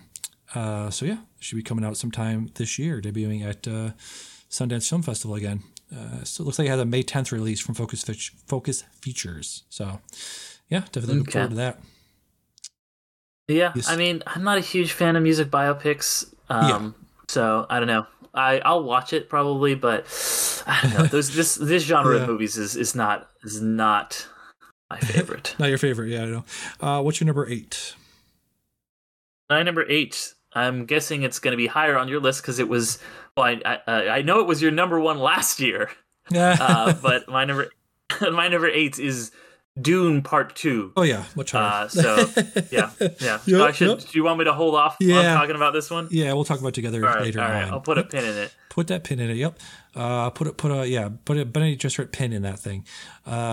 My number 7 is another movie with Miss Zendaya called Challengers. This is the newest. And maybe you put a pin in this one. Maybe you do that. Oh, you have this higher. Okay, gotcha. Put a pin in it right up next to Dune. Right. Put a pin. They'll be on the wall together. Yeah. What's your number 7? My number 7 is Lord of the Rings: The War of the Rohirrim, which is an animated. It's like an anime-inspired movie about Helm Hammerhand. So it's set a few hundred years before Lord of the Rings. Helm Hammerhand, of course, is the person who Helm's Deep is named after. So, this is a fucking animated, badass Lord of the Rings movie with these Rohan guys. Why would I not be super excited for that? Yeah. I think it only got made so that New Line could keep the theatrical rights to Lord of the Rings movies. Yes. But, that's cool. Whatever. If we get some good stuff out of it at the theater, I'm still excited for it. Let's see. Does this have a director attached? Anything like that? Yeah, it's let's see here. Kenji Kamayaya. Kamayaya. Okay.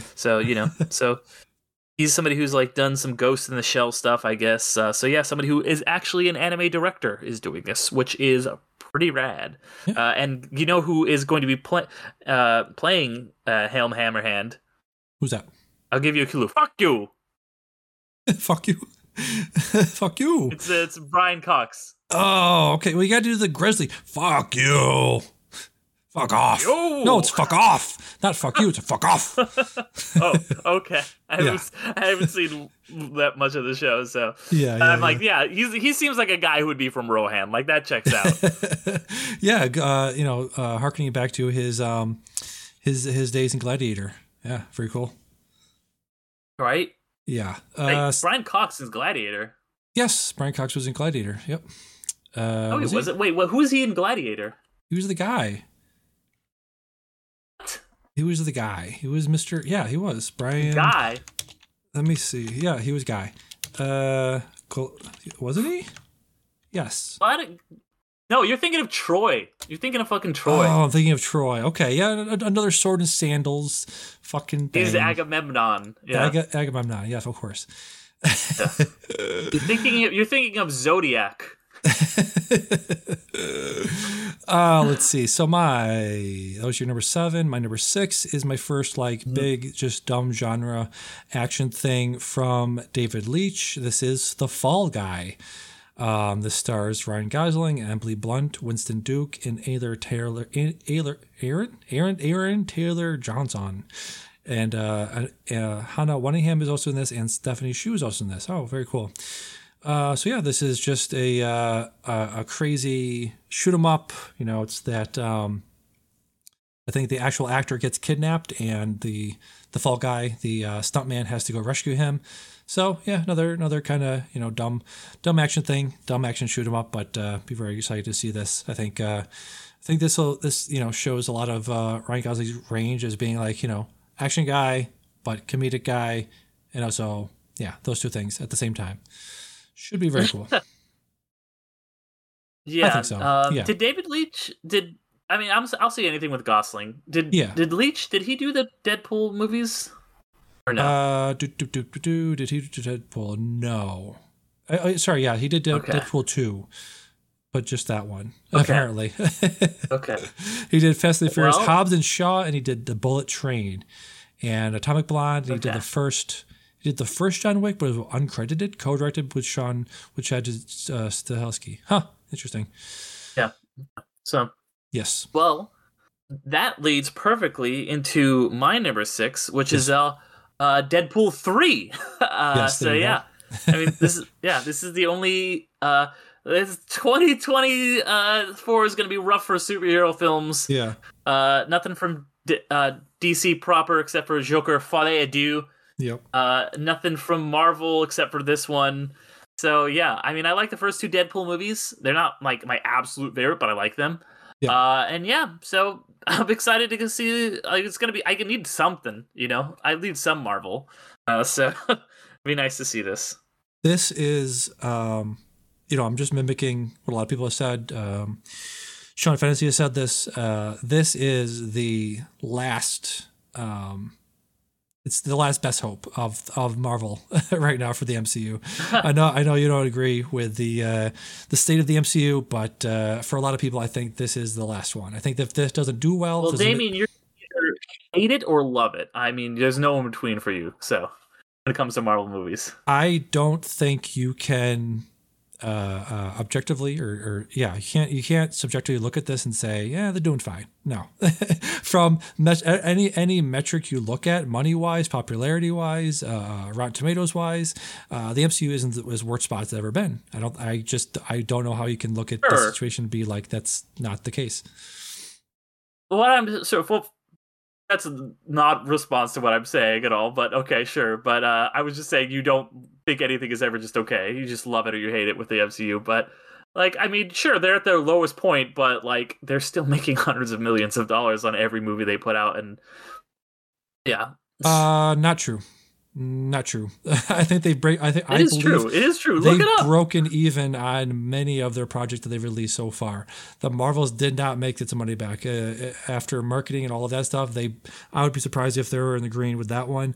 What was the one after that or before that? That Quantumania did not make its money back. There's still massively humongous popular movies, even when they're at their lowest.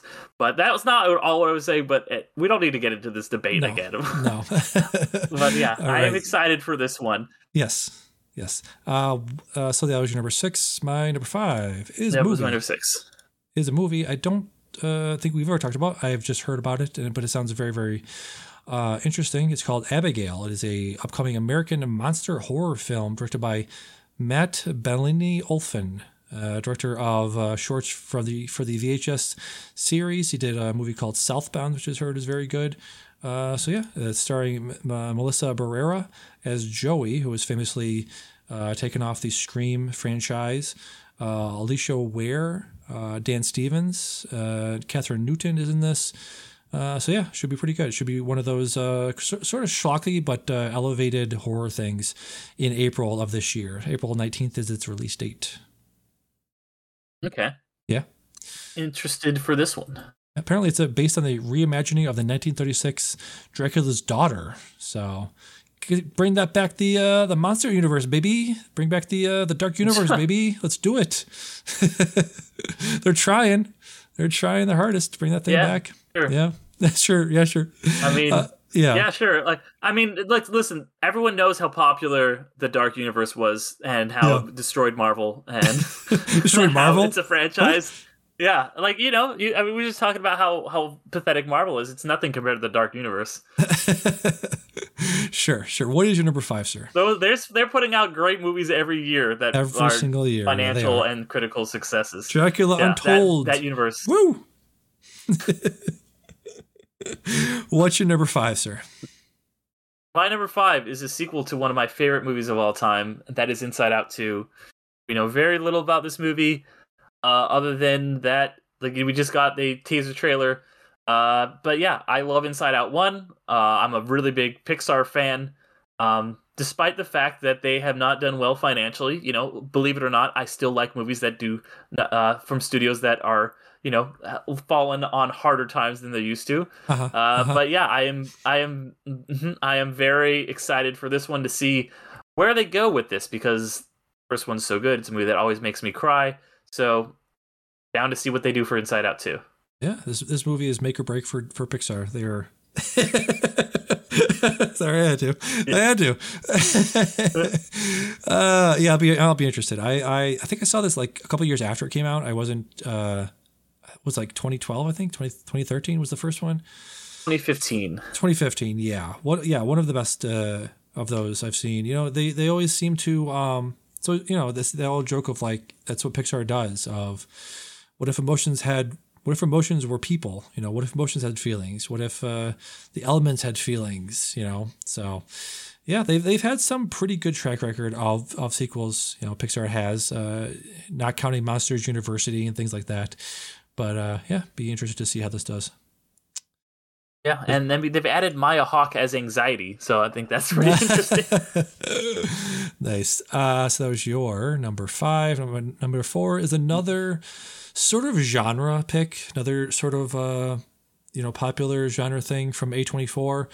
I have Alex Garland's Civil War, which I'm very interested to see what this is going to be. I'd be very interested to see how it's received, because it's, I like political movies. I like movies that wear their politics on their sleeve.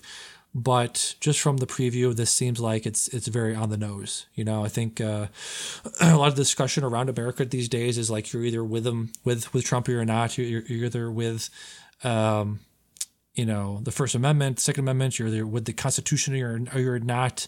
I'd be very interested to see again a follow up to Men, which was not well received by a lot of people.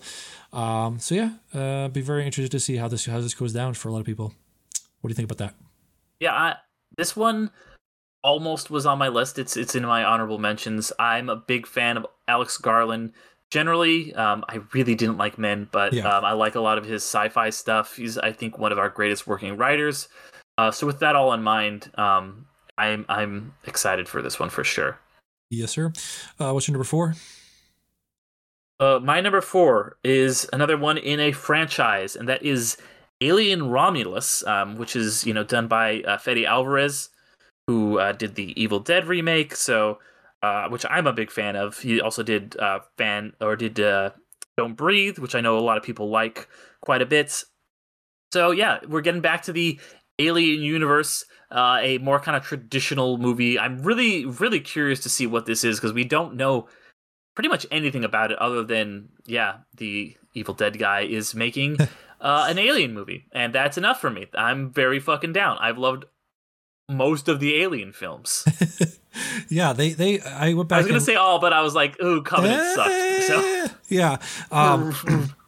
Part of signing up for and being a fan of the Blank Check, they did like a whole Patreon exclusive run of all of the Alien movies, and some of my favorite discussions they've had on that show were of Prometheus and Alien Covenant. I like I said, I'm a fan of directors taking chances. I love very philosophical movies. I love I loved Alien Prometheus, or I loved Prometheus, loved Alien Covenant just because, it's Ridley Scott taking shots, taking chances, really exploring that universe. And I'll be very interested to see, because again, it could go any direction. Like you said, we don't know very much about this. Do we even know when it takes place in the timeline? I don't think so. And what's interesting is like, there's also a unrelated TV show coming out next year, allegedly too. Yeah. I think. Well, let me see. I'm gonna look it up. Sure. But I don't think we know when Romulus is set. Yeah. Kaylee Spaney is the lead in this. We just saw her playing Priscilla in Priscilla. So that's one of those things too. Of like, I don't know if it's gonna be on your list later, but I'm not really sure what I'm gonna think of Furiosa, because I feel like, Anya Taylor-Joy is just one of those people that traditionally aren't in movies like that. You never really saw like Grace Kelly in a Sword and Sandals thing like that. I mean, you saw, Cleopatra had what's her face in it, but traditionally you don't, people like Anya Taylor-Joy or Kaylee Spaney don't really go for roles like that. Well, it's interesting because I was having a conversation with somebody at work today about this, because I had just watched my first Audrey Hepburn movie, which we'll probably talk about in Letterboxd stuff. Yep. But I was like, somebody was saying like, oh yeah, like the new Audrey Hepburn is like Anya Taylor-Joy, and I was like, kind of like, I feel like Anya Taylor-Joy can do the Audrey Hepburn thing, but Audrey Hepburn couldn't do like Furiosa, whereas I believe Anya Taylor-Joy can do Furiosa. Yeah, I mean, she was in Northman, obviously, and I didn't really care for her in that. She just, seems like out of her range. Yeah, I don't know. Disagree. I thought she was great. And I loved her in Last Night in Soho. She was being crazy. She was crazy in that one. It was great. Good in that, but like, I don't know. She's like a porcelain doll where it's just like she's not meant to have dirt on her. She's just like this person. She's like, oh my God, you're ungodly, unfathomably beautiful. And I don't know. You're just like, were born in a lab. You're meant to play these pristine people, and then you in a war movie. I don't know about that, but I'll give her a shot. Obviously, I don't know. I'm excited. Well, maybe we'll talk about it in a little bit, more in depth. Yes. So that was your number 4. Let's see. That was on my honorable mentions, by the way. Alien Romulus was. Let's see. Number 3, I already talked about. It's I Saw the TV Glow. It's the new one from. Yeah, you had that at your number 9 and your number 3. How is that possible? Oh yeah, I did. Look at that. Yes. I made this list very quickly. So let me throw in a honorable mention to the list here. We got a movie called The Moo Guy. The Moo Guy is about a young Aboriginal couple bringing home their second baby. What should be a joyous time takes a sinister turn. The baby's mother starts seeing a malevolent spirit. She is convinced, trying to take her baby. So, be looking forward to that. I just noticed that. I was like, wait a minute. Yeah, I did too. All right. So that was, number 3. What's your number 3? My number 3 is, you know what I love, Damien? Yes, sir. What's that? I love tennis. I love Zendaya, and I love threesomes. So that's why this one had to be. So I've never seen a Luca Guadagnino movie, but I'm going to be there opening night for Challengers. I am so excited for this. I love a good tennis movie, and like just like this kind of like psychosexual like movie that's about tennis, and Zendaya is just like, oh, my little white boys. Like, I'm like, this looks fucking great. Like, and there's not been very many good tennis movies. It's not like basketball or baseball. Obviously I do that spin-off podcast talking about sports movies. There's not a lot of tennis stuff to pull from. So if this one is great and it looks like it might be, I'm very excited. There's a lot for me here in this one. Yeah, I've seen a lot just accidentally, just by happenstance. I've seen a lot of Guadagnino's works. I've seen Call Me By Your Name, Suspiria. I saw Bones and All when it came out. That was probably his least successful outing for me personally. But yeah, definitely excited to see Challengers, see what that's about, see why they delayed that thing so they could promote it. Yeah. So yeah, I mean, it makes sense because like it's a very star-driven movie. So if your stars are on strike, you're gonna want to delay it. Yes, that was your number 3. My number 2 is one I just talked about. Even though I'm trepidatious about it, George Miller can do no wrong as far as the Mad Max world has gone. So my number 2 is Furiosa. Should be releasing in May. What was the other one that was coming out in May? Or no, yeah, it's March. March has the other one we'll be talking about soon. But yeah, directed by Mr. George Miller, stars Anya Taylor-Joy and Chris Hemsworth. Only 2 names we have on the docket there. Let's see who else. Oh, Tom Burke. I love Tom Burke. I love Tom Burke's work in many things. He's playing Immortum Joe. Ah, okay, gotcha. Yeah, I loved him in he was in like 2 movies directed by. Let me pull him up real quick. Tom Burke was in the Souvenir movies, Souvenir Part 1 and 2.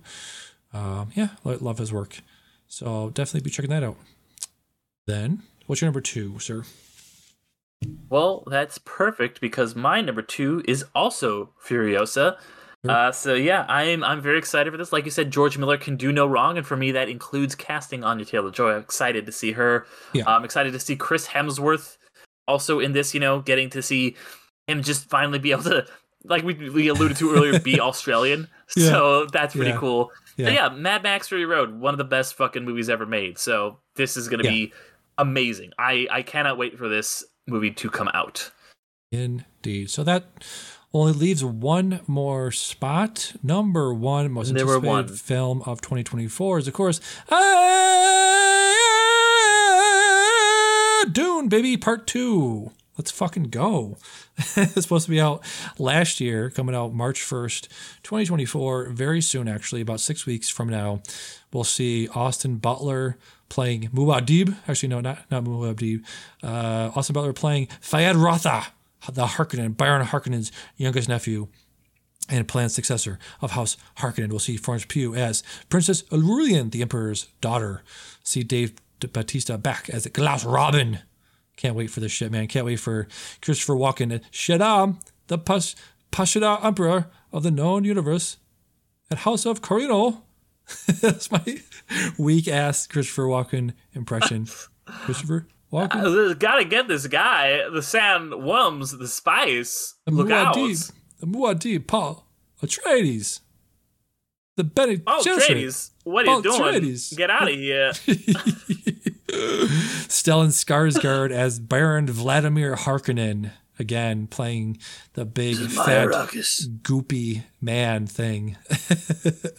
Yeah, I love the first one. Incredible sound work. I can't wait to watch this again in IMAX. Yeah, incredible. Yeah, and it's got Zendaya. No tenors for threesomes, but still. Yes, that's why it was only number 8 for me. But still, Zendaya, always a win. Part of why I'm so excited to watch this is because I've spent like the past 2 years talking around the narrative of this book, or the narrative of the plot of this movie, because I've read the entire series, Frank Herbert's original series, were 6 novels. I think his son took it over and did like the last 3. I think it was meant to be like a 9 book series, and his son finished up the last 3. Have you read the books, any of them? I have not.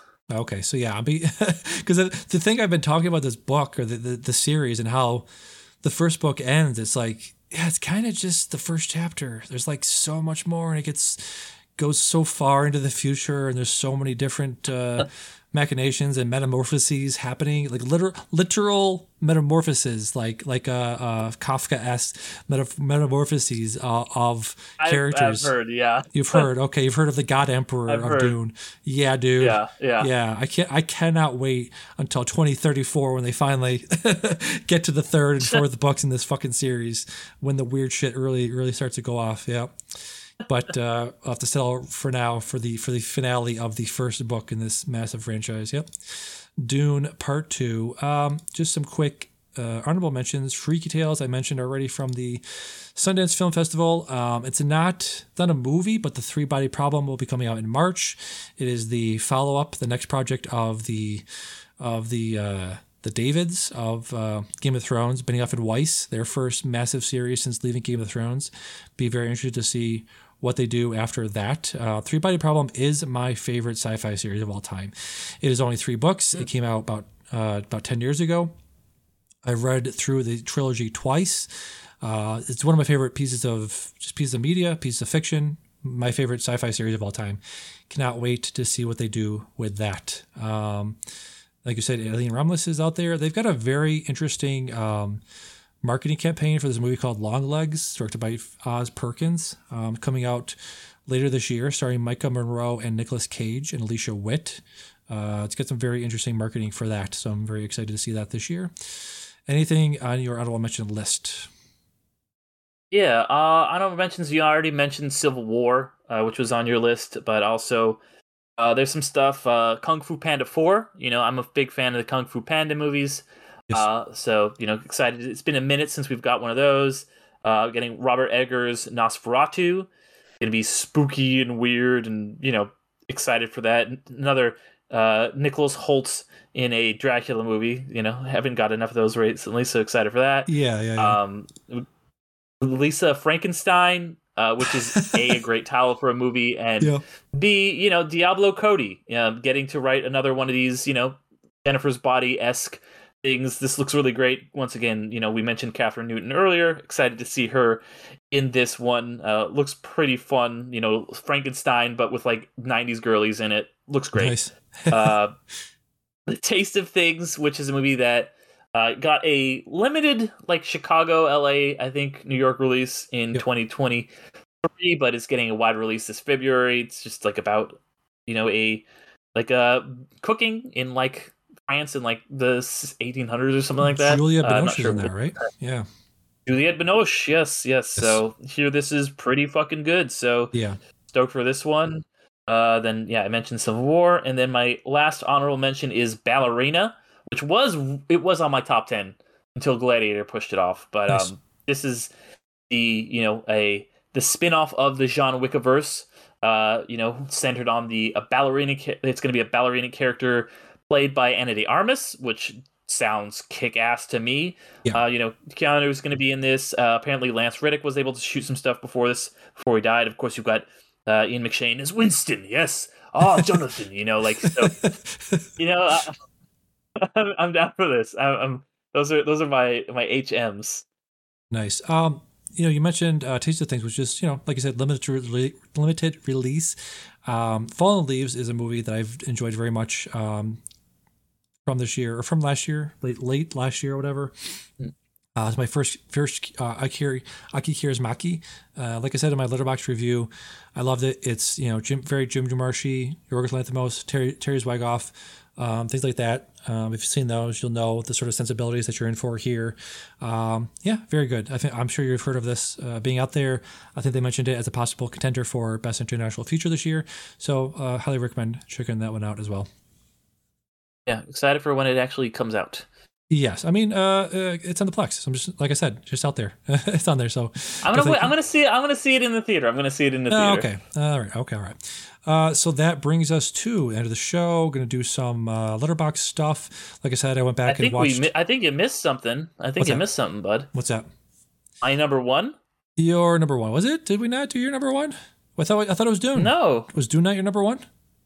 No, Dune was my number 8. Oh, that's right. You're weird. I forgot. Okay, you're number one. I'm weird. What's your number one, buddy? What's your number one? You told me to wait and talk about it, and I said okay, and then you immediately forgot. I think you need to get checked out for your memory, because you put movies on the same list twice and stuff. Or I'm the host, I'm the co-host, I'm the writer, I'm the producer, I'm the editor. I'm trying to do 9 different things here, my friend. You just got to sit back and relax. So, what's your number one, sir? I'm checking the runtime. Right, I'm doing edits in it could be Dune again. Go ahead. Number one. Yeah. I mean, that's the thing, right? We put the same movie on there twice. No. My number one, another sequel to a franchise that I really love. One of my absolute favorite genre movies of all time is, of course, the War of the Planet, or the Dawn of the Planet of the Apes, and then I also love War of the Planet of the Apes. What was it? Rise is the first one, pretty good, and the second and third, 2 of the best movies ever made. And they're bringing it back, new director, but that trilogy is over, but this is the continuation of that story. I'm very excited. Number one, Kingdom of the Planet of the Apes. Really, really cool. The trailers make this look fucking great. It's coming out in May. Cannot wait. Wes Ball, who did the Maze Runner series, which I think is very underrated, is going to be taking over the director's chair. on this one. So yeah, great. Some of the best modern day action films ever made are in this series. So very excited for the continuation of it. Nice. Yeah, Westball is apparently attached to the live action Legend of Zelda project there as well. Yes, we did discuss that. We did, yes. All right, so that was our top 10 most anticipated films of 2024. Always excited to see what else could be coming out. Like we said, the past lives, everything, everywhere, all at once are always, they just come out of nowhere. Be very excited to see what we end up seeing, or what we end up having on our best of the year so far in May or June. So there's that. Now let's get to our letterbox assignments. We good? Can we move on? Yes. Okay. Yes. We've actually covered all of the movie. We've covered, the most important movie that I wanted to talk about, so we're good. Okay. Let's see. So our letterbox assignments, like I said, I went back and watched a lot of the ones I was assigned in previous episodes of this podcast. I watched The Green Mile. I watched the Evil Dead remake, like we mentioned, Fede Alvarez's 2013 remake of The Evil Dead, which I enjoyed very much. It's just as good as people said it was. I'm trying to go back to my diary here if I can find what else I've done so far. I watched a lot of stuff. A lot of stuff. Let me see here if I missed anything. Lean on Pete was very good. I watched that ahead of hopefully trying to watch the All of Us Strangers. Didn't quite make it out to that viewing, but I can't wait to see that. Lean on Pete was very good from him. What else did I have on there? Sicario, Day of the Soldado, I believe was something that was assigned to me at some point. Check that out. That was very good. Let's see. So, Derek, your assignment that you checked out from last time was Sabrina, the 1954 version. What'd you think of this? I thought it was okay. I mean, it's fine. It's I'm a really big Billy Wilder fan, so I was excited for that reason. And also, there's some, other than Audrey Hepburn, who actually, like I said, this is my first Audrey Hepburn movie, and I was very excited for that reason, because she is just like, I mean, you talk about like Anya Taylor-Joy being a porcelain doll. Like, Audrey Hepburn is that, but like in a really, like, she's just amazing. She's just grace incarnate. And obviously it has William Holden. It has Humphrey Bogart in it. But it's pretty rom-com formulaic, and even to the point where it's like, oh, well, nobody notices me. I'm just this dorky girl, and oh, you've got a bad haircut. You're wearing a ponytail. Get the Audrey Bob, which is like, I get it. The Audrey Bob is iconic, but she was still Audrey Hepburn at the beginning of the movie, and everyone's like falling over themselves. Like, she just got her hair cut. Her hair was already tied back. If you looked at it from like the front, you couldn't even tell. Like, okay, whatever. All I could think of was watching this was like, I really wish, like, because there's the 90s remake, and I'm like, man, like, no disrespect to Bogey, because he's a great actor, but like, if you could just take the 1950s Audrey and 1990s Harrison Ford, who played that part in the 90s version, yeah, oh my god, that movie would crackle. No one would survive the heat. It would be like insane if you could. If you could, I don't know which one you would get. I guess you would probably get William Holden over Greg Kinnear in the third lead in the movie. But like, I was just like, man, having not seen that 90s one, I'm like, I bet Harrison Ford is just so fucking good in this part. And it was fine. I didn't dislike it, but it's not like, it didn't really register for me as one of the all-time greats. Yeah. Where are you at with Bogey? I don't know if you ever talked about Mr. Bogart on this podcast. Obviously, in Casablanca was his big one. Did a lot of detective stuff. What do you think of Mr. Bogart as an actor? Bogart, he's a good actor. I kind of like it when he's playing against type a little bit. Less when he's like, because he's obviously good in Casablanca and like Maltese Falcon and stuff like that. But he's so good in Treasure Sierra Madre, where he's just like a scumbag. Yeah. He's so good at he's so good in that. That's my favorite performance of his by far. When he's just like, or I also like the African Queen a lot. Like because he's just him and it's him in that, right? Yeah, him and Katharine Hepburn. Yes. So he's good. He's just kind of like an old like salty sailor in that movie. So I like it when he just gets to be a little bit of a scumbag. Right.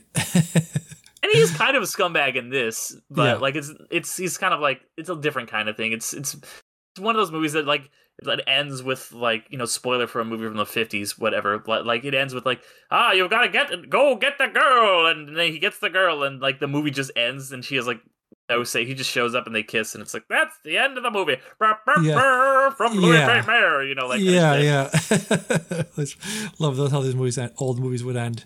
Weird random connection. I was just looking up her Audrey Hepburn's filmography, and the one she did right after this was War and Peace, and I, for some random reason, just decided to download like a literary thing just to listen to at work, and that was the one I picked. So that's a very, very strange connection there. Very strange. Okay. Yeah. So that was your assignment. Well, it'll take you a while to get through. Yeah. Yeah, it's like 56 hours or some shit on the audiobook. 12 hours at 3 times speed. I'll be fine. I was about to say, for you. Yeah. Did you get that TikTok I sent you of the guy who was like, of course I listen to audiobooks while reading the book at 2 times speed. Of course I do that. That's complete normal behavior. Yeah, that's my people. Found my tribe. Yep. So let's do Letterboxd Shuffle. I'm going to go to my watch list, sort by streamable, and I'm going to hit Shuffle. See what I get. I get the Kingdom of Dreams and Madness. I've been meaning to watch this for a while. Oh, that's good. That's interesting. 2013 movie directed by Mami Tsunada, follows behind-the-scenes work of Studio Ghibli, focusing on the notable figures Hayao Miyazaki, Isao Takahata, and Toshio Suzuki. I believe they all went on to be, animators themselves to make. I think one of them didn't the creator of Your Name. I believe he did that one. Yeah, well, it's mostly mostly about Miyazaki. Yeah, and Suzuki, and kind of like the two old men of Ghibli, I want to say, Gotcha. All right, so I'll be checking that for next time. Go to your watch list, hit Shuffle, let me know what you get. All right, and shuffling. Oh, okay, I got HUD, the movie starring Paul Newman. Yeah. So, interesting. All right. I have to still see a lot of Newman. I haven't seen this. I just recently saw what was the one with the eggs? Cars. What's that? Cars. Cars? Yes, Cars. Yeah, the Cars is the one where you have to eat whole bunch of eggs. No, what is it? The not the Sting. Cool Hand Luke. Yeah, I just saw Cool Hand Luke for the first time last year. I still haven't seen that, actually. Yeah, it's fine. Color of Money, he was very good in. I saw that last year for the first time. Road to Perdition, he's very good in, obviously. Butch Cassidy, classic. Sting is a classic. One of my favorite movies ever, yeah. The Sting is very good. I actually saw a few of his movies last year for the first time. I saw The Verdict for the first time last year as well. Slapshot is too. You seen Slapshot? I saw Slapshot for the first time last year, yep. Great movie. Great movie. So there's that for next time. Don't have anything written down for next time, but like I said, it's the middle of January. It's 2 degrees out. We will see what we're going to see. So stay tuned for that. Maybe you see some more Oscar stuff for next time. So let's do some plugs. I am 38 away from 300 followers. Still Santa Claus Kinski on Letterboxd. I'll probably change that for the new year. Film essayist on YouTube, Spotify for podcasters. Go to my interviews for all the people from last couple of years. D&I last year broke down season 4, Succession season 4, The Bear season 2, which was interesting. I don't know if you saw the Emmy wins that happened this past week, where apparently because of the way the schedule fell, The Bear won all of those awards for season 1. Yeah, that was wild. Yeah, it's because they didn't do it. They didn't do the awards during the strike, so it got pushed off. So we're going to get 2 Emmys this year. Yeah, very strange. But yeah, go back to the... And also, I want to mention with that, Better Call Saul, once again, got shut out. So that means it got nominated for a total of 53 Emmys and won 0, which is fucking ridiculous. God damn it. God damn them. Yes, indeed. It's because the Emmys are just like, what's popular, what's hot. Yeah. Okay, but yeah. My plugs. Underrated movie podcast everywhere on all the apps. Just look it up. I talk every other Monday now, so now it's on opposite Mondays of this show, just to give you guys a little bit of a break from me, so you don't have to send me twice in a row. Yeah. Got that coming up. Got the next episode last week was Fritz the Cat. which was a lot of fun. Got to finally talk about it. Bakshi next week talked about one of the absolute weirdest movies I've ever seen, which is Southland Tales. So with Pat Mayo, which yeah, that was something else. Why do I know that name, Pat Mayo? What's he from? He's like a guy who does like sports stuff mostly, like sports betting and sports talk. Gotcha. All right, yeah, sounded familiar for some reason. So check all that stuff out. And go to blankcheck.com to check out that show as well. Very good podcast. Just a random plug for Blank Check. Just a random plug for Blank Check. Yep, exactly. They're doing Yentl. They're doing the Barbra Streisand filmography, her directorial features on there this month. So yeah, check that out. Check out Yentl with Jordan Hoffman today. Just dropped. Check that out. So for the Midnight Film Society, I've been Damien. I've been Derek. And we'll see you next time. Bye-bye. Bye.